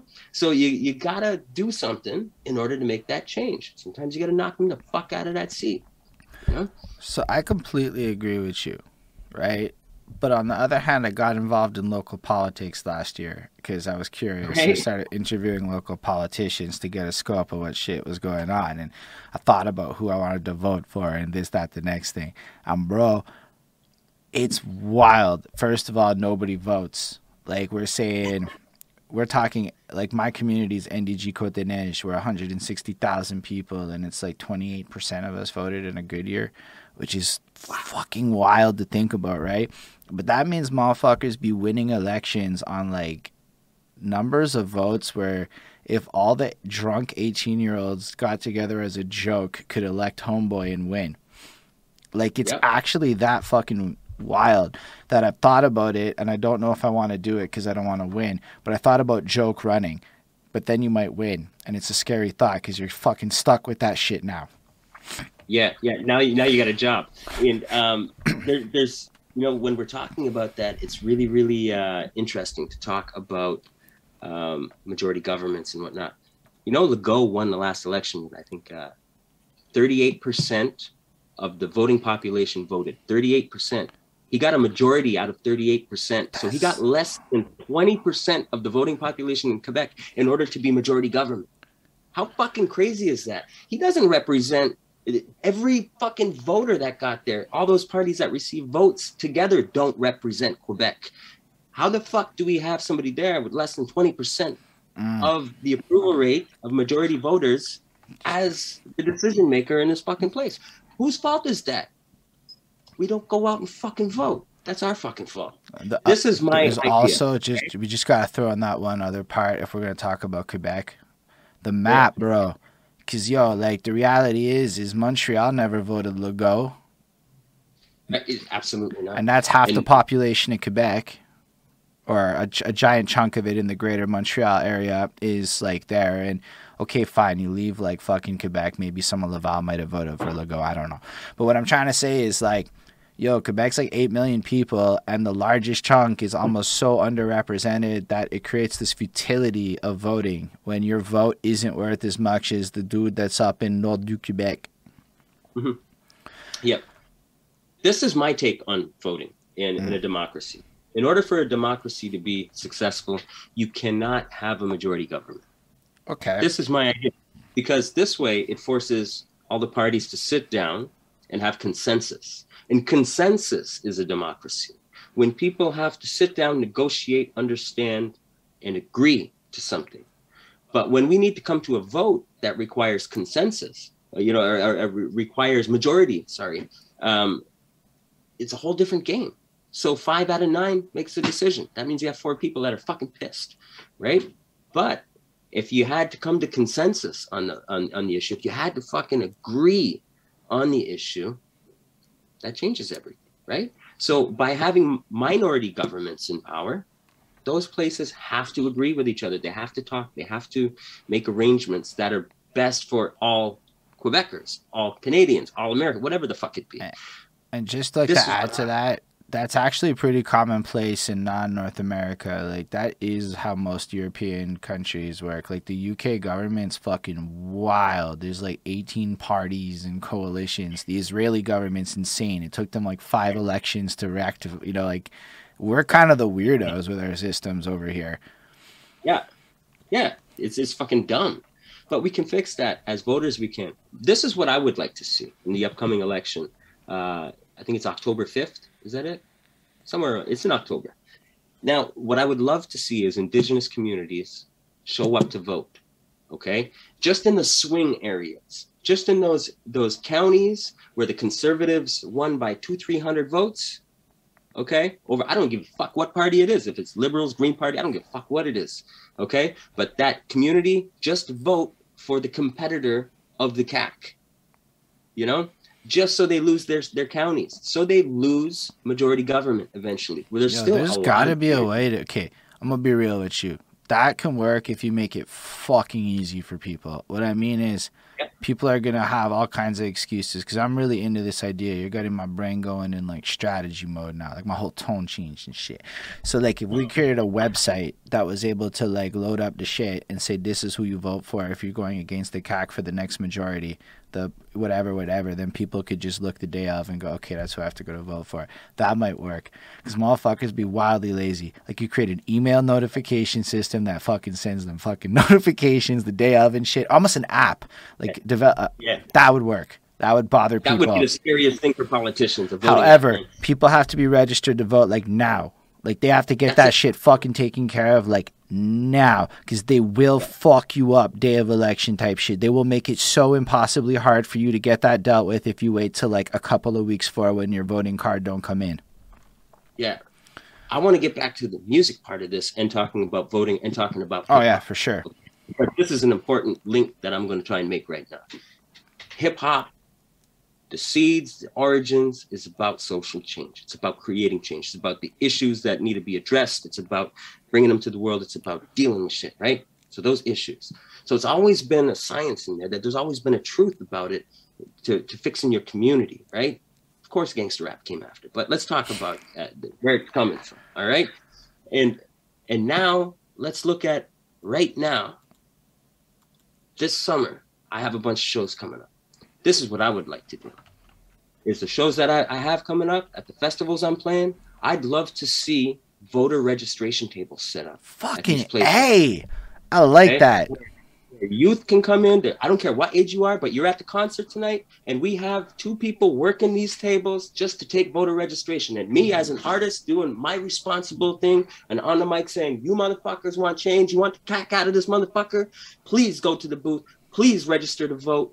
Please be ready. The election is here in October, and we're changing the fucking world together. That's using art to change politics within your community with hip hop.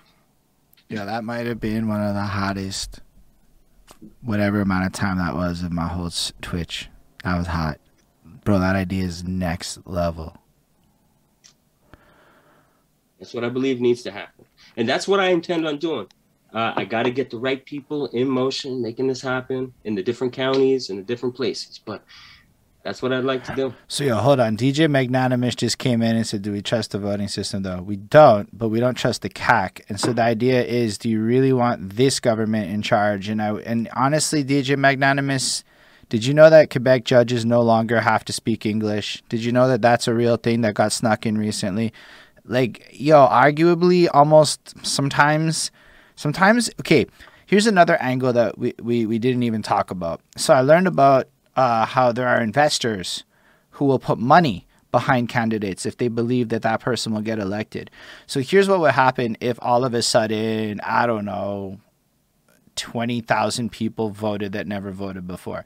You would become the new majority that gets catered to in the next election because all of a sudden the data. So all of a sudden politicians will be talking to millennials like you've never seen before. All of a sudden everything would get stacked with us because they would think you vote. Did you know that they don't go to anybody but people with houses with kids because they're the only people that vote? So it's the circular system of advertising where unless you're a homeowner with kids, you're never even spoken to. And they could do it differently, but why would they? Because there's no investment. So what you would do is be on the docket creating stats that would be actionable in a data-centric world because unlike all times in the past, numbers rule everything around us now. And just having that shift, and you could co-sign this is true, would be enough to make the investments change. Yeah, absolutely. Look, I think that should we be skeptical? We need to always be skeptical. We need to always never trust the system. Facts. That's how we keep it honest. We're going to see things going on that we're going to need change. When we're creating change, we're going to see things that, are unforeseen and that are going to be hard to make smooth. That's fine. That's how it's supposed to be done. That's how change is created. It's not supposed to be comfortable. It's not supposed to be easy. But we got to do something about it because you know what's worse than having to go through the uncomfortable emotion of change? The worst thing you could do is sit idle in a fucking cesspool. All I'm saying is when you look at it from a stat point of view, it looked like young people don't vote. When you talk to the politicians directly, they go, I want to talk to the young people, but they don't vote. And like everybody seems to want the young people to vote, including the politicians who are almost begging them to vote so they can represent them properly to the people with money. And I don't know why. I don't know how to make an 18-year-old give a shit about voting. Maybe what you're what you proposed is actually one of the hottest ideas I've ever heard. Like, make it cool through hip hop or some shit. and make it cool in the sense that you don't have to fucking vote conservative. You don't have to vote liberal. You don't have to vote NDP. There's other fucking parties there too. If that more suits your there's usually even independents in most places. Yeah. The goal in your mind should not be having a majority government. Should always be calculated in a way to prevent a majority government. You know, that's the way it is. You want fair treatment. Those companies, they're running liberal parties and conservative parties. These are old parties with a lot of money's tied into industry. They don't give a fuck about you. Okay, they give a fuck about industry. So keep that in mind, but keep them accountable. And if you don't vote, you can't hold them accountable. It's really, really a weird system. But if people were to be more loud, what gets me sometimes is I see a lot of people who show up at protests that I attend who never attend a poll, never go voting. And why take the time to be freezing outside with me on the streets if you don't take the 5 minutes to vote? Because that vote is just like... And actually, I know there's this stigma about voting taking a long ass time, but that's like deaded for so long that it's not really a real thing, at least here. We'll wait fucking 2 hours in line to get fucking weed at the weed shop. But bro, like the last 8 elections I did were like so in and out that like there's just nobody there. You walk up, maybe there's like 4 old people and you're in line, and then you walk in and it's this empty auditorium. And there's just nobody ever there, and nobody's ever voting. Always old people. Well, imagine, you were talking about an app a while ago. As long as those people are in power right now, there will never be an easy app for us to vote because they prefer that the young people don't. So here's the one thing I can say to counter that is, and it's something I've thought a lot about, because there are resources, and like if people like you and I created the resources outside the government, then you have the added benefit of goodness. Like for some reason, the city of Montreal just really doesn't want to invest in their website to make it good or easy so that you can find all this shit. I don't know if it's negligence, if it's old people, or if it's deliberate, or if it's all three. But I think old people is the real answer, to be honest with you, because the average age of politicians is like old. Like we're talking grandma. They're like begging young people to go into politics, and none of us want to. I get it. For sure. But like, if we can get in there, if we get enough young people voting for change and voting for candidates who are perhaps younger and with new ideas, eventually we'll have those apps. Stay the fuck home and vote. You know, whatever the fuck it be. Well, what I meant more is an informational app. So like, let's say the government's not going to create an informational app. Like we can just document the process and create the app. Like apps aren't that hard to make anymore. I don't know the actual level of effort. I'm spitballing an idea, but arguably this could be created if people wanted to organize and do it. And then it would be like, and I'm sure there's even websites already that just have all this shit ready to go. Like, are you registered to vote? And it checks the database. Okay, if not, here's how you do it. Okay, if not, and then as far as people to vote for, that's just basic math shit. It's like an easy ass thing to create. So like all of this is simple to do. It's just a matter of having that group of people to want to do it, because most of us get these ideas, we run solo, we get tired, and not many of us are good at upscaling our lives into businesses in the way that you are. So it's hard to find those passionate people to work together to create these bigger ideas. But that's kind of, it's cool that you've said all this, because it's really inspired me. Because I was kind of like loafing on some of this political stuff. Like, I don't know what to do with it. But just even talking to you, it's like, yeah, I suppose we should be trying. Can't be forgetting about this shit. Quebec is having an election, and nobody's going to give a shit about it again. Yeah. And that scares me, man. And it scares me, like I said, probably because I have kids, you know, and they're growing up through it. Right now, I got my oldest boy's going to be 21 years old, man. He's living in Montreal. He's in a law program right now. So he's studying over there. My niece is over there. My niece is like my sixth child. I've taken her in since she was 14 years old. But she's in university over there now. I have another one who graduates next year. And then the year after that, I have another boy who's graduating. And they're going to have to deal with all the decisions that these fucking assholes make. Facts. You know, they're going to have to deal with any decision for students, their lives that they're going to be, you know, just starting out as young adults. I think it's important. It's important that we hold those people accountable for that generation. I think it's my responsibility. Anyway. I definitely feel that. I don't want to forget your music career, because, like, arguably that's a huge reason why you're here. And I mean, we're 90 minutes deep now, and don't get me, because usually it goes the other way. Usually we do the music shit and flip into the super awesome part. My favorite part's always after that part where we get into the good shit. But like, your life is the good shit, and then the music starts, which is like, okay, that's wild. And so you said that 2018 is when you started. You had to unfortunately wait for your father to pass, which is the situation due to the relationship of family structure and the influence that he has. Also, the respect you have for him, because that's respect on your end, which is respectable, honestly. Yeah, cultural respect and cultural obligation. You know, that's how it is. This is what he's seen, and that's what I did. And actually, when I left politics, he was very, very upset with me. He was pretty angry, you know, because that wasn't what I was supposed to do. I was supposed to be there forever. And I was like, nope, can't do it. So he already sensed that I was going to just do my own thing. Right. So even though it took a little bit longer than it should have, you know, but that's the way it goes. But yeah, so in 2018, that's when I said, fuck this.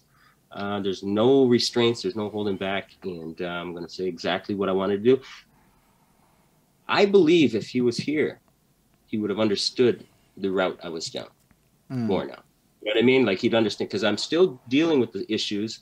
I'm still tackling all of the problems, but just through a different lane. That's all. I get invited out onto TV, like places like La Tour with Patrick Huard and whatnot, to go and talk about issues of Indigenous things.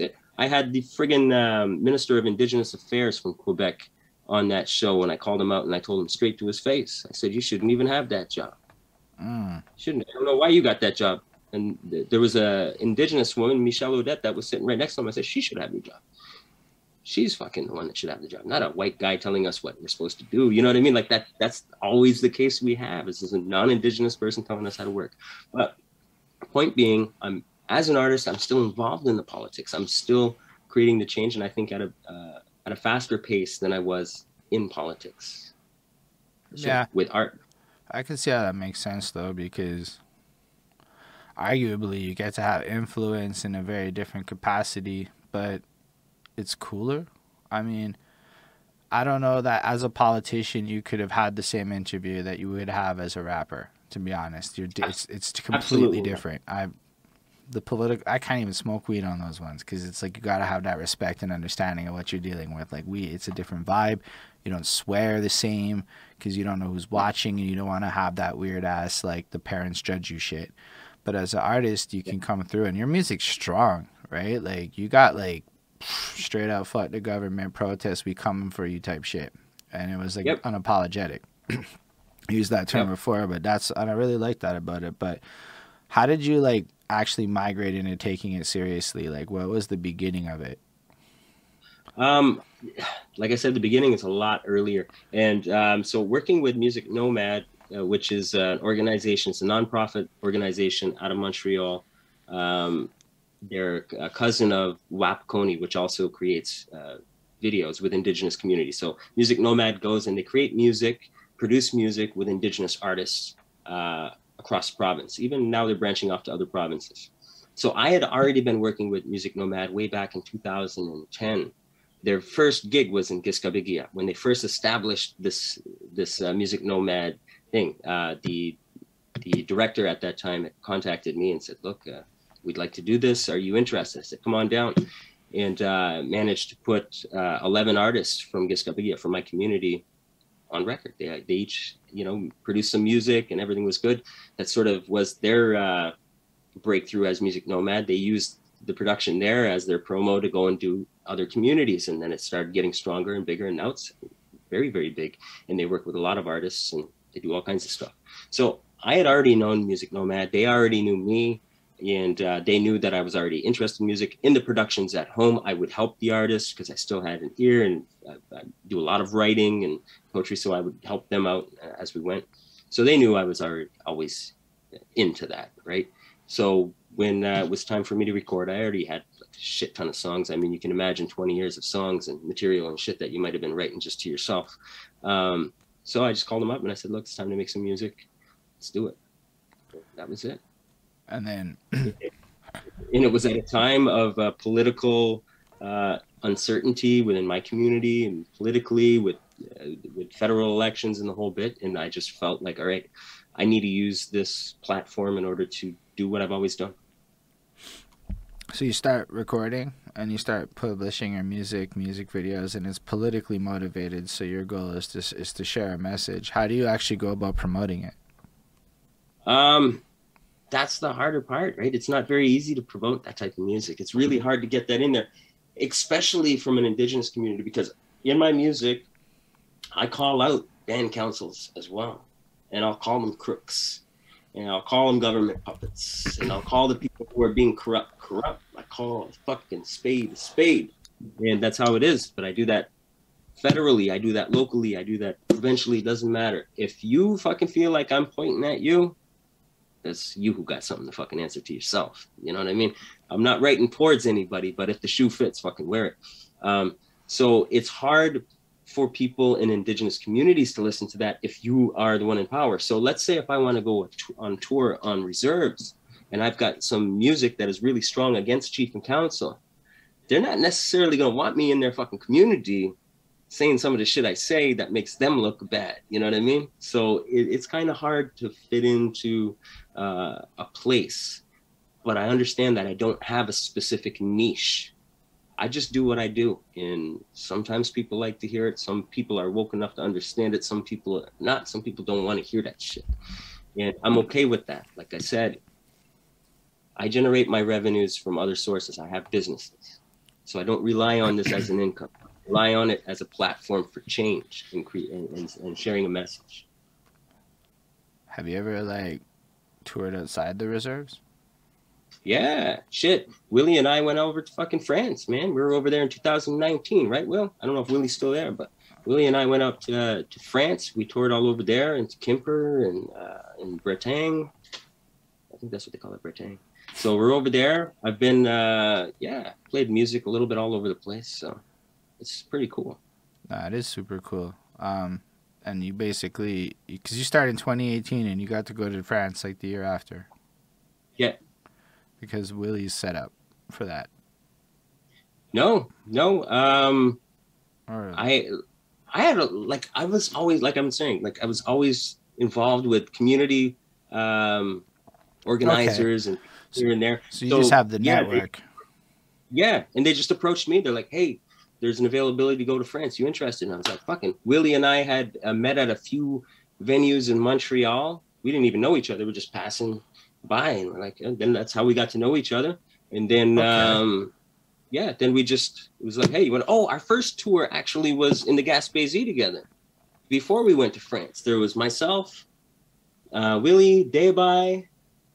No way. I'm about to meet Dayby for the first time on Saturday because we got booked at the same shit. And I know the guy from the internet, but I never met him. Yeah. So we did a tour in the Gaspésie the first time. I think maybe 4 shows or something like that because the Gaspésie is pretty spread out. And after that, there was the opportunity to go to France. So called Willie and the Beat Vandals. And that's what we did. We went to France. It was really cool. It was fun. And so I guess then COVID kicks in and obstructs like the whole live event life for the last 2 years. Fucking killed it, dude. I had a new album that came out in November, I think, of 2019 or 2000. Yeah, I think it was. I'm so lost. November of 2019. Gamazi, my album came out, and we were set to go on tour in the springtime of March. And of course, everything shut down. You just dropped the Imagination project, if I'm not mistaken. That was pretty recent. March 18th. Yeah. Which honestly, it's a really cool project. I like your use of skits a lot. They really added ambiance, and it said a lot of different things. And kudos to you for bragging about your mom, not just doing a mom song, bragging about your mom and shit. That was really fun. But cool, man. Thank you. Tell us a bit, I guess, about the project and how you got to that point of creating it. And I guess, did you drop it now because the world opening up and you can go tour again? Actually, man, I was fucking itching for you give an artist 2 fucking years of not doing much or not being able to or almost opening up to do something and then closing the fucking door again. So it'd been a while that I was working on the fucking project. And actually, I ended up making 3 projects. I have 3 albums coming out in the next couple months. So it's just boom, boom, boom. So Imagination was the first one that was coming out, and I wanted it to be a collaboration album with artists who I respect a lot and people who I just think are beautiful people. They really represent something in their communities, in their nation, and they have good values. And so I really wanted to make a project with these people. And so there's Willie Scandals in there. There's Hyper T, who's an Inuk rapper from the north. Simon Nevin, who's a Mi'kmaq drummer. There's Sensei H, who's Algerian. She's a barbarian descent. She's really cool. She's here in Quebec. Ill. I saw her live one time. Fucking flawless. Crushed that shit. It is amazing. Yeah, she's a sweetheart of a person. Wendigo is on there. Stun is on there. David Strickland himself is on there, and Strickland produced all all of the beats. He did the mixes on it. The mastering were done by, and the mastering and all the interludes were done by Emmanuel Alias, who's my drummer and my producer, and also the lead man of his own band called Alias. So he did the mastering on the album. He's involved on everything I do. He's like a brother to me. And so yeah, this album meant a lot to me. I think I wanted to deal with some issues. Obviously, Imagination, the song itself, it's like imagine, it's written nation, right? Imagination. So all of these different individuals from different indigenous nations coming together to make an album, speaking on the same album, I thought was a collective idea of change, right? And so we're addressing systemic change. We're addressing the issue of murdered and missing Indigenous women, drugs, lateral violence. It's all in there, So suicides, it's all in there. Yo, so the suicide hotline skit. Yeah. That's a real one. Yeah, it's fucked, dude. But so that's it. I like to talk about taboo shit. If you don't want to talk about it, there's a good chance I want to talk about it. I mean, I feel that. Like, to me, it's not, like, taboo. It's just you spitting on societal issues that need to be talked about. But then, like, okay, yeah, but I'm taboo. So I'm like, okay, no, if I'm not into it, it's probably not that safe for work. It's, Yeah, that's it. It's in that NSFW, spit that real shit. Like, ain't nobody want to talk about how the resources are bullshit. Yeah. You know, like, I've had friends tell me, I've had other fellow hip hoppers tell me, dude, why don't you just spit that fun shit, man? You're fucking talking about issues. I'm like, well, I'm having fun in life already, man. But I feel the responsibility to use that for that, So that's why. But I do make some fun tracks, but you'll hear them on another album. I mean, I think it's always important to show that revolutionaries can have fun, actually. Yeah. Because it's like something I think people forget about. If you're hard all the time and you never smile, like, it's actually like nobody want to be that, which is a weird thing to say, but like, so I think a lot about the artist marketings and the branding, and I went through the phase where I realized that maybe I need fun songs and maybe I need this songs. And I found there's just ways to just showcase it and do it in your own style that stays true to your value, but that's hard. And that's why a lot of people want to do vapid fun songs. But like, yo, you could like turn up to Rebellion. Some of my favorite turn up songs are like, yo, do you actually listen to what they're saying on this? That's some wild shit. Like when you could trick them, that it's a terrible example, but have you ever listened to Party Up by DMX? Like, have you ever actually listened to that shit? Like this guy, not really listen to it, man. Because it's like fucking straight up killing you on every fucking bar, but you're turning up at the club to it. It doesn't make sense. But you could do the same thing with politics. Like, it's kind of like what Public Enemy was doing. They might have been a cooler example because they'd be like turning up to politics. Yeah, that's for sure. But I found a way to do it. Like I said, when I'm out touring, when I'm out doing shows, I'm there with a band, because my soul is rock and roll, and I love the sound of the real instruments, right? And I love the vibe of being with a tribe on stage and the communication that's going on when I'm out there with my band and changing things up on the fly. You know how it is. Sometimes you just want to change something up and you're feeling that vibe right there where you can't necessarily do it with the beat maker, just with the press play. You just have to press play. That's what you stuck with. That's right. But when I have my band out there, I can feel the vibe and I just say, I want a fucking guitar solo now. And I just point at my guitarist and they just slam onto it, or my keyboard player just do the same thing, or the drums, whatever, maybe all together. I had a show in Quebec City last summer. I was doing my show and I just they were just slamming it out. So I just lit up a cigarette and I got off stage and I let them fucking jam for a few minutes and it was wild. It was just loud and fucking wild and people were moving everywhere. Finished my cigarette and I came back up and I finished the song. So it's just that you can do that with a live band that you cannot do with just a DJ, And, well, you can do that if you have your DJ. You can't do that with a DJ because there is the version of it with your DJ where you guys can set up shit and you can pull that aesthetic off, but it probably isn't quite the same as the band. No, I'll give you that. No, that's for sure. But so it's different. But this album, I'm dropping my next album April 22nd. It's called The Storm. And that is fucking loud. And it's pretty fun too. We just recorded a music video for it this past weekend, and it's a drinking song, and so you're certainly going to see a different side of Q. And but you see the whole band. The video is fun. It's a fucking blast. And that's actually the album that I'm going to be touring because collaboration album you can't be with everybody all the time. Right. And I got, I think I got like a dozen shows set up. So it's, at these different festivals around Quebec. So it's like, this is going on. I need to have a solid set. So I didn't want to be playing old shit going up on there. So I had to make a new album with the band and just to tour, right? And we're hitting issues, obviously, but we're having fun at this one time. I can let you listen to a song. I don't know if you can hear it. I have to set up the way that you can share I'm going to click some buttons and you'll be able to play sound and they'll hear it. But actually, sorry, I have to set up screen sharing for you and then you have to share your audio with me. So if you click on share screen, What if I just send you the file? you could do that, and it's probably easier. That's facts. Yeah. All right. So I'm going to send it to your messenger right now. Awesome. I don't know if Messenger's a little. I can figure that It's out. just like a we transfer. Oh yeah, WeTransfer is good. Cool. I can fuck with WeTransfer. Cool.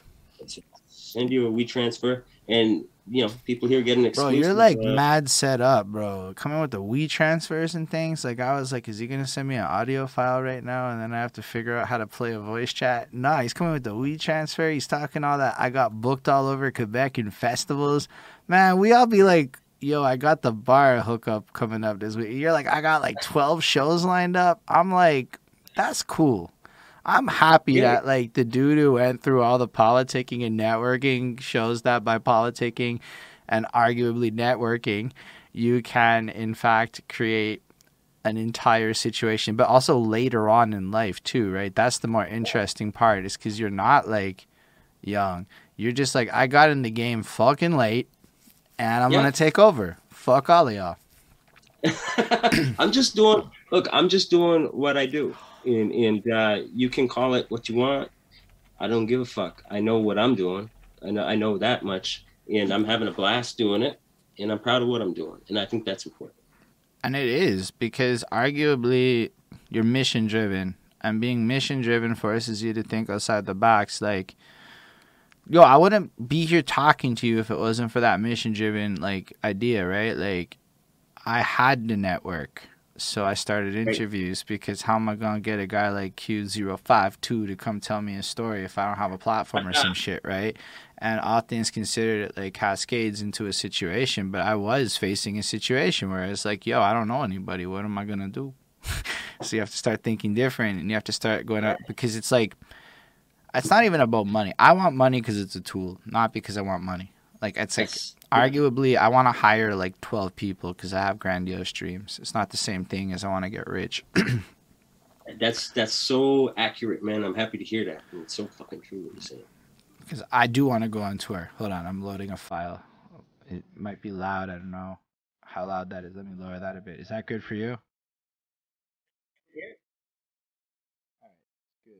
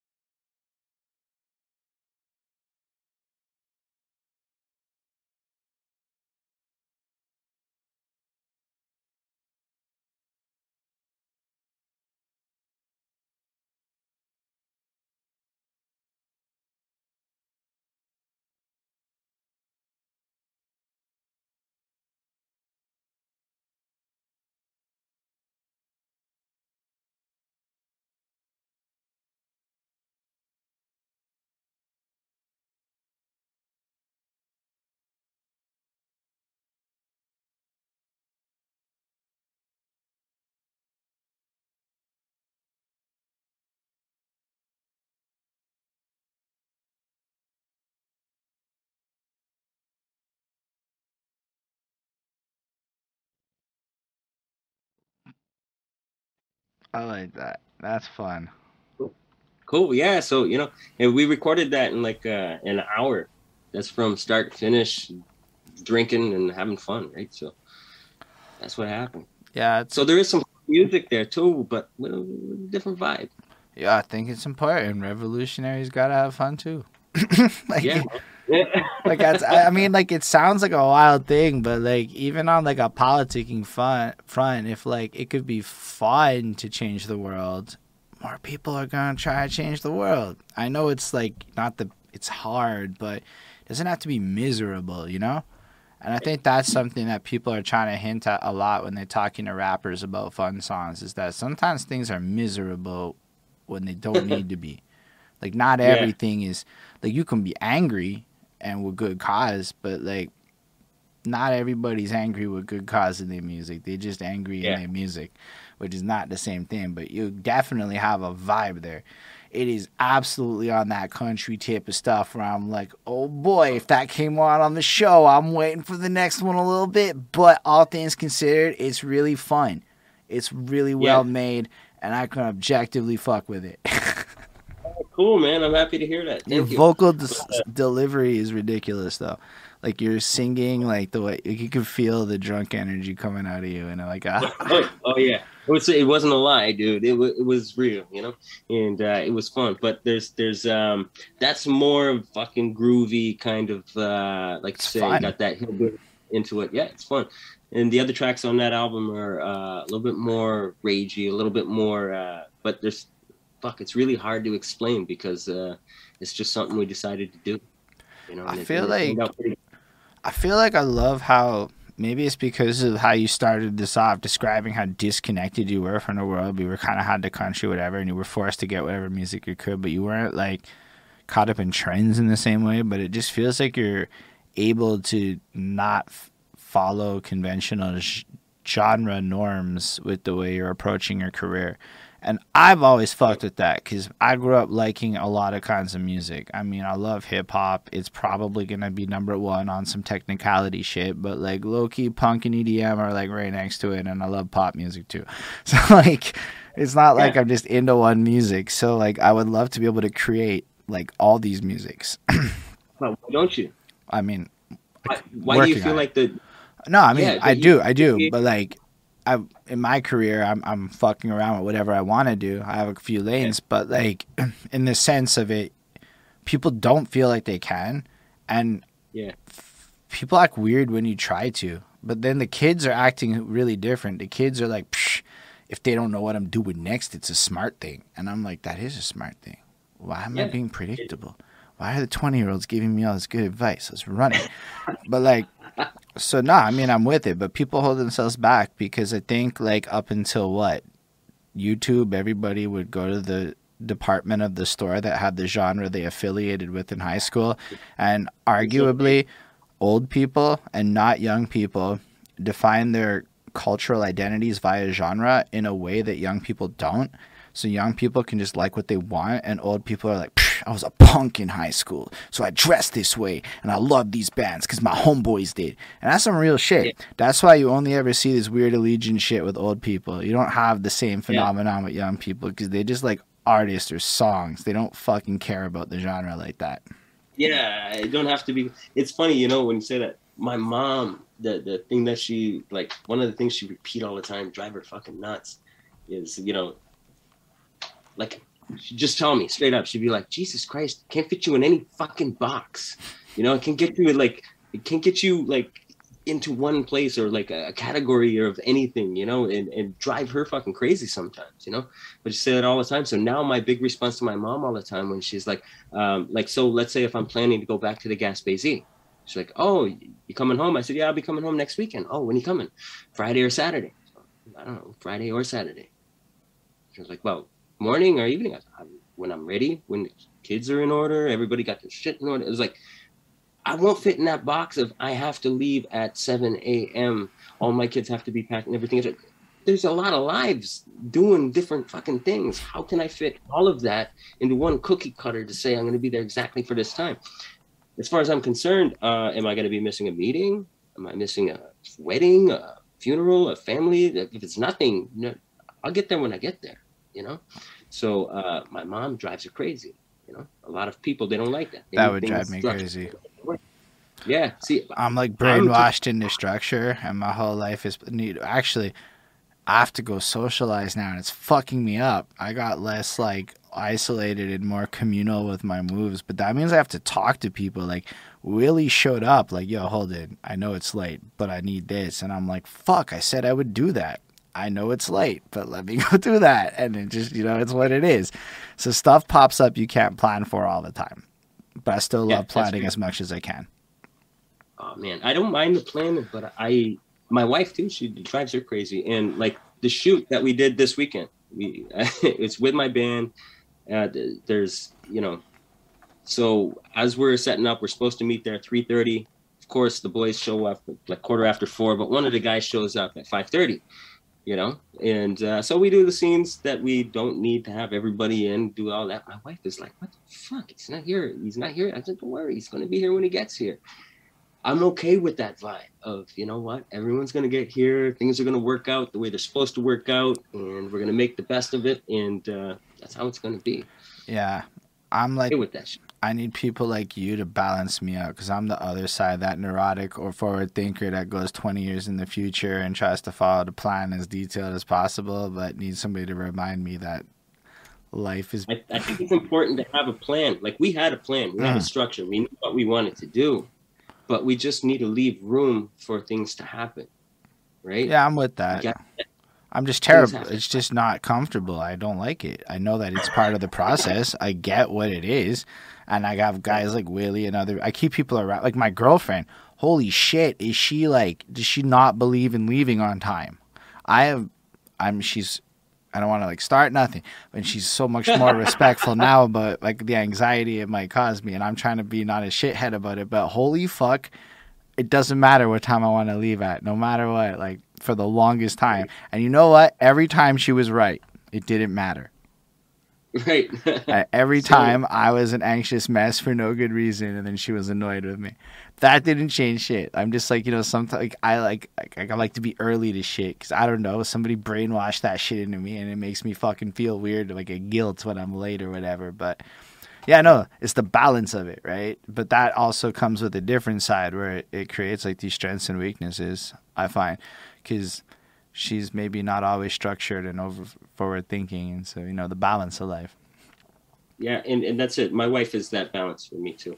We need that in our lives, right? Yin and yang, we need that shit.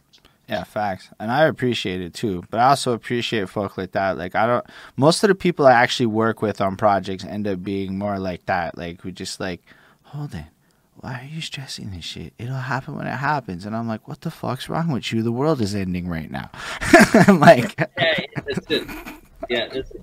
Yeah, you don't need to hurry up, man. We need to try and slow down. That's what we need. And you know what? You're probably right. I'm not even saying I live right. Like, I'm kind of aware that, like, a lot of us are hardwired with these anxieties that don't make sense. It's irrational, but it's still there.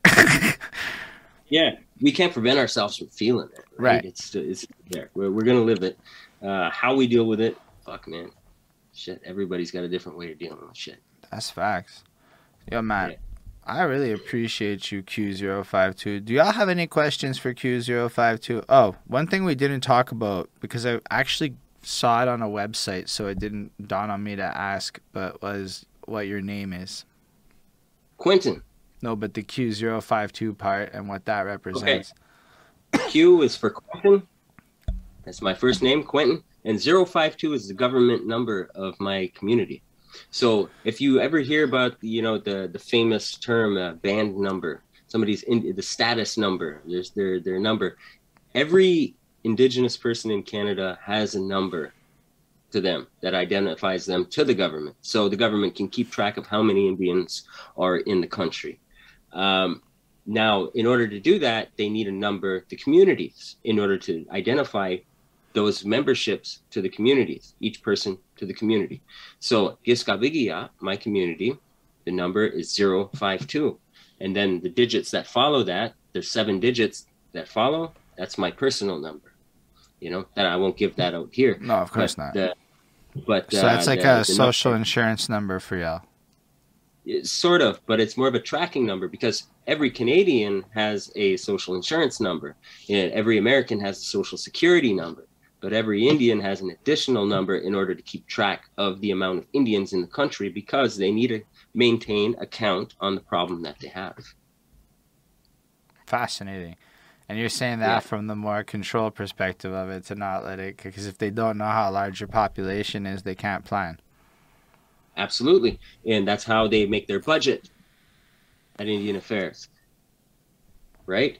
So the amount of people and the budget that they have, they coincide. They make sense to each other, right? Right. So if they control the census, they control the budget. Exactly.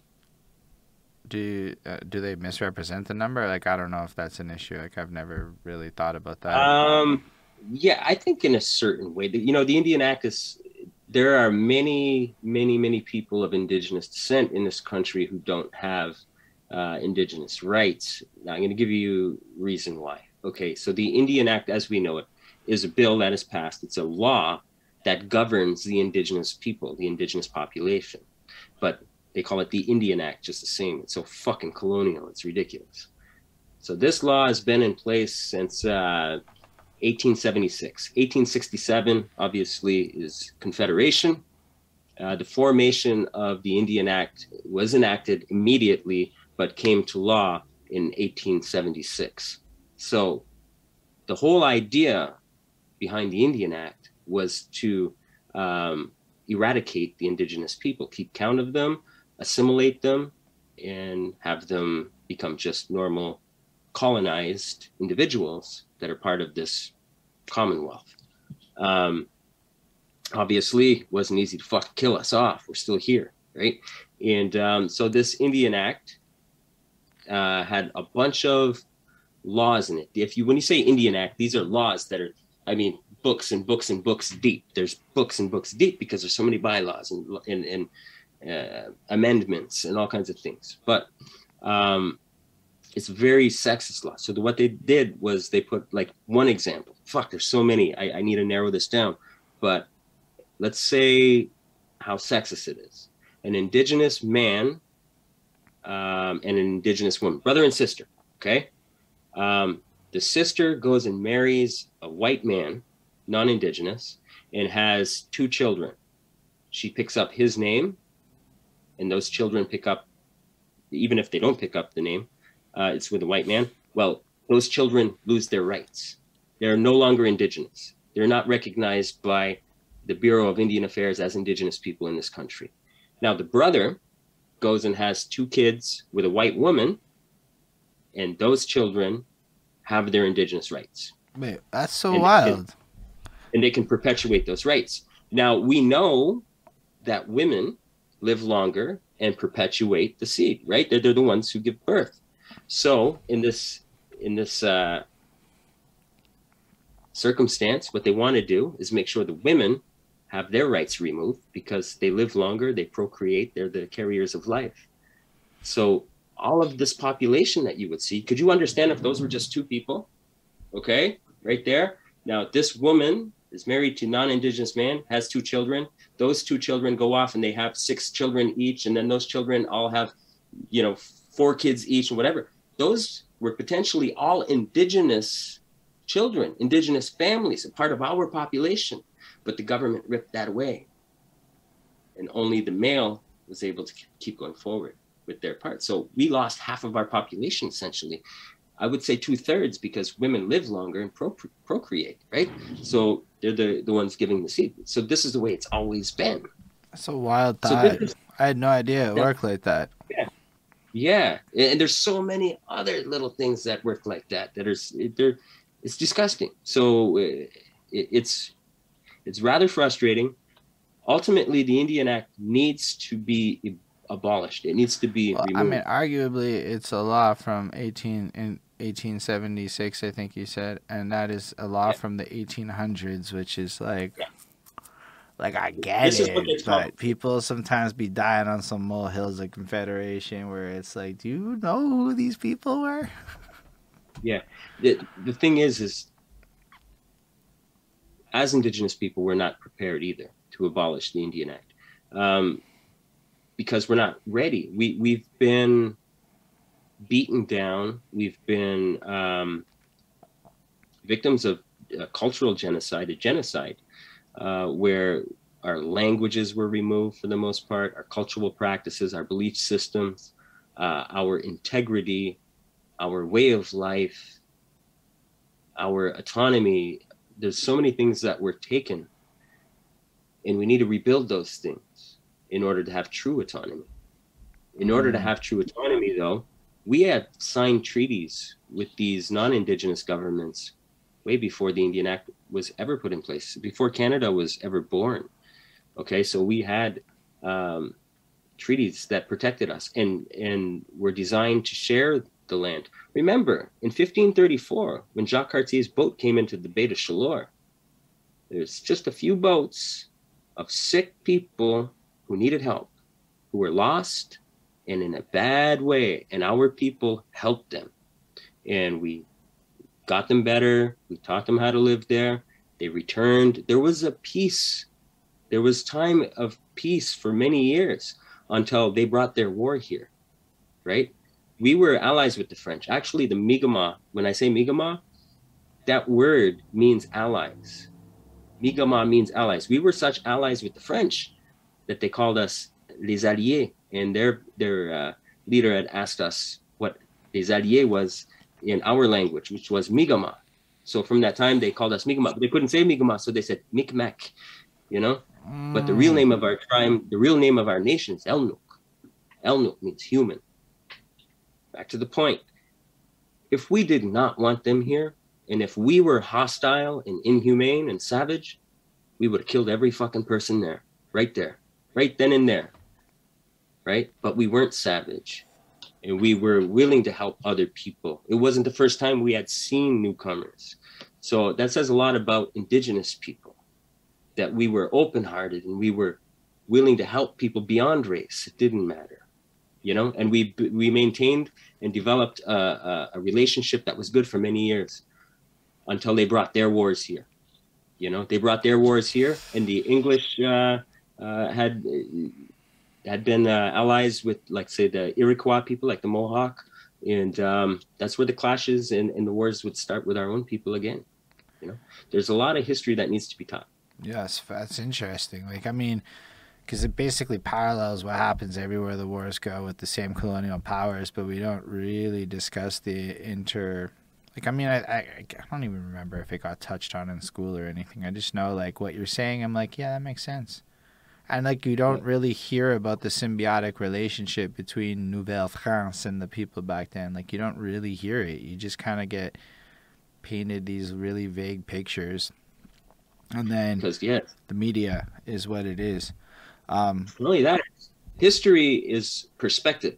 Facts. And victors always tell their side of the story first. If we have this discussion today and there's nobody to witness it, just you and I, and we write something down of what happened during this conversation, and I shoot you in the head, take your paper and burn it, my paper is the truth. Facts. And I've gone down some rabbit holes of ancient history and how little we know, and how we only have, like, we like have entire courses of school projecting on thousands of years of history because, like, 4 people wrote books almost like over a span of 600 years. And that's all we know. Yeah. And we know everything because those guys wrote books, those 4 people. And it's like, what the fuck? We don't even know shit. But then you have like cultures that have oral history, etc. So I don't want to like act like there is, but just for certain parts of history, it really is like that. And I don't think we're taught a lot of accurate shit, you know? Like, all you have to do is talk to Americans about the War of 1812. Every Canadian knows what the fuck went down there, and we fucking burn that shit to the ground. Or not to the ground, we burn that. But none of the Americans hear about that shit. They don't want to talk about that war. Oh, an interesting war, too, is the fucking Tecumseh warrior was involved in there, man. And you know who Tecumseh is? Nah.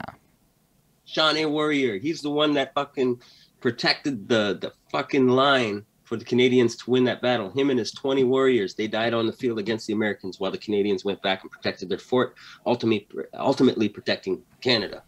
And Canada has never fucking recognized the Shawnee warrior Tecumseh officially. But the Americans who were defeated by him and his warriors, they put a fucking big marble statue of the dying Tecumseh in Washington. That's not what you would like think, like would give them props, but yeah. Yeah, Canada took full credit of that victory of the Battle of 1812, but Tecumseh died on the battlefield in 1813, protecting that fucking fort, when him and his warriors died on it, and that was while the Canadians ran back to protect their fort. That's a super amazing fact. I mean, I love the fact that you're teaching us stuff. Willie highlighted a question, so I don't want to forget that because otherwise Willie may feel jilted. But are you comfortable enough, spelt like your song name, to tell us live who is one guest that you had on the river that you would have left for the wildlife to share? I don't actually fully understand what that question means, so you can. That means like having one of, because I get a lot of I get a lot of high status, high profile people that out onto the river. A lot of celebrities, a lot of politicians, a lot of like. So he's asking you to name drop a famous person you got to go fishing with. That I didn't like, and I would have rather let fucking wolves eat. Oh, that's what he's asking. So he's saying it like that. Yo, Willie, you're trying to get me in trouble. They're trying to get me in trouble too, man. Willie's like that. It's fair. I didn't fully understand his question. I read the shit verbatim, and he worded it like that because he knew it would get by. Yeah. I'll tell you what. It was a guy from New York, though. Yeah, that's all I'll say. Fair enough. Would you write a book, or would you have plans to write a book? Yep, absolutely. You should. Absolutely. That would be fire to read. I do intend on that. Actually, right now I've worked on. You wouldn't believe it. I worked on 2 children's books. Most recently, I think one of them is going to be published. I think. This guy just busted out. I made a children's book, and it's getting published. Like. Yeah. Oh, this is a great story. I got to tell you it right now. What? Yeah. I don't know if anyone was expecting that. And he pulled out this thing. I made this. All right. This is my doll that I make for my kids to tell them the traditional stories. I'm going to give you the backstory on this. Okay.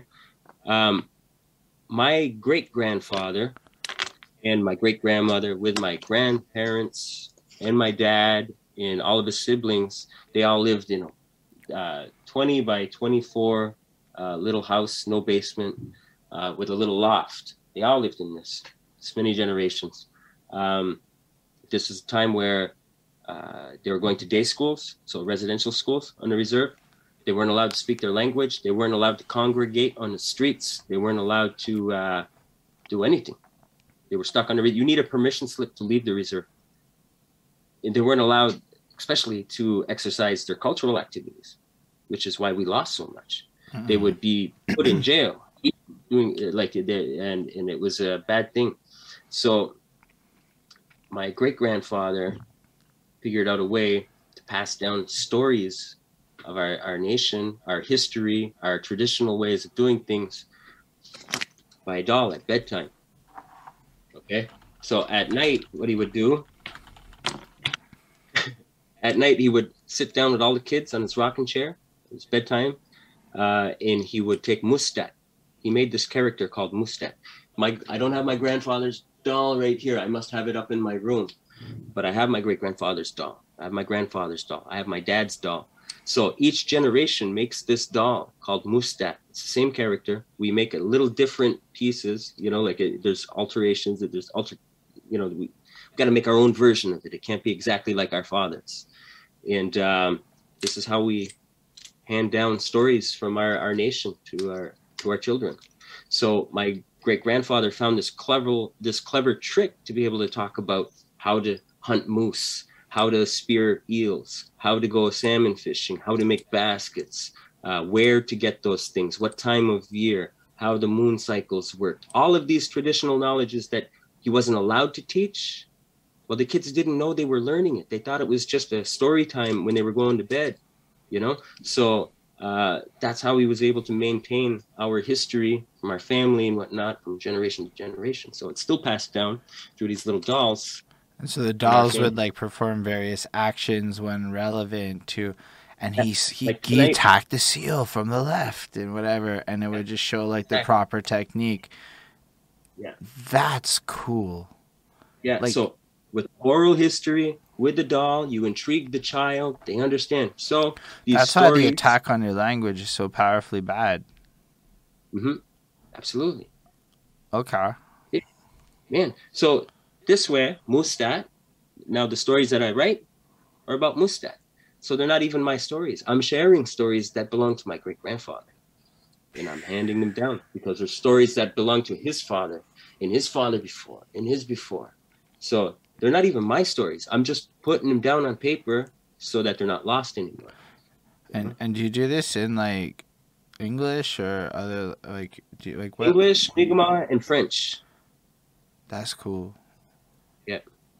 Honestly, I think that's really like oh, it just you're an impressive guy, man. Like I talk to a lot of people, I suppose, and don't get me wrong, I talk to impressive people, but whenever you talk to somebody that's just like it's just so unabashedly like purpose driven, it's refreshing, right? Like so often in the world, all we get to see is the social media egotists, right? And you're right, you're not going to get organic reach in ways that are as popular, and you're going to have to do a little bit whatever to get cool, but like yo, you got that kind of shit that creates that grassroots waves that is really like admirable. And again, like how late you come into it, how much you're trying to do. It's like all I'm trying to do with my life is get to that point where I have the freedom to literally write kids' books because I feel like it.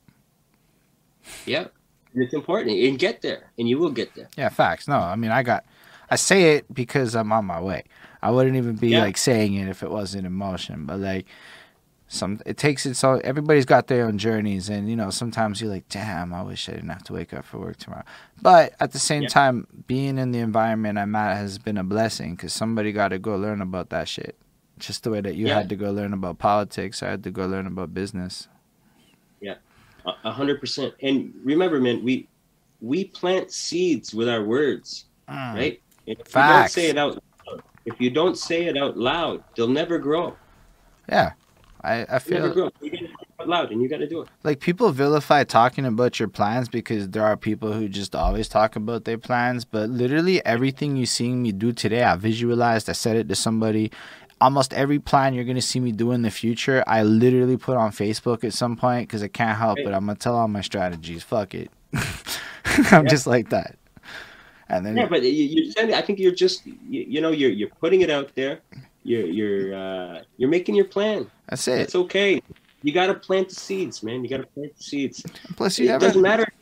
Who gives a fuck if somebody don't believe in you or not? And sometimes I don't even want to do the ideas. I just want them to be. I just want them to be there. You know, like let somebody else run it sometimes. But like, I love the idea of sharing it. Like, there might just be more qualified people all the time that are there that can just handle it. And I'm not like vain like that. Like I come off sometimes like I'm vain like that, but trust, if you the guy for the job, it's my pleasure to let you do the job.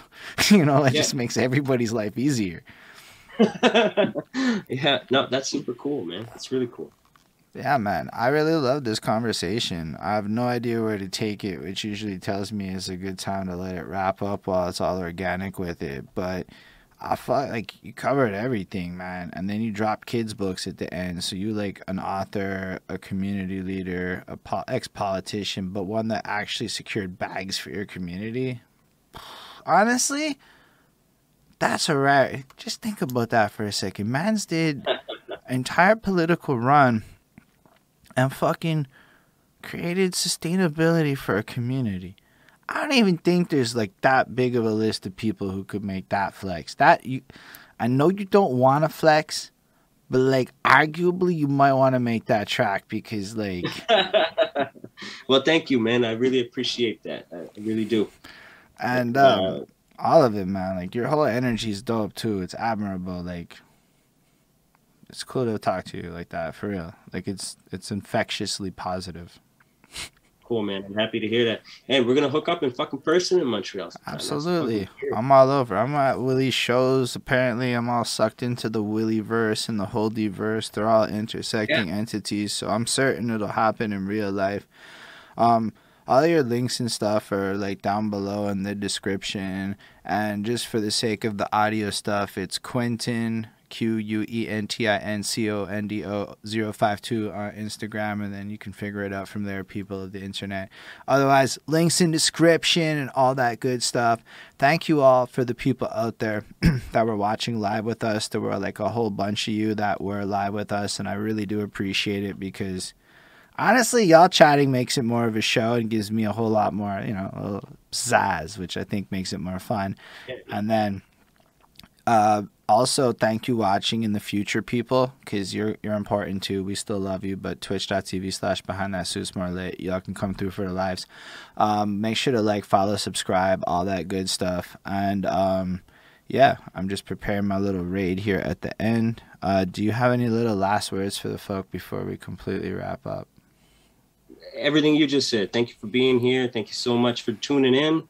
Holden, thank you so much, man, for what you're doing. Continue doing it. And peace and love, everybody. Yeah, so yeah, live long and prosper, everybody.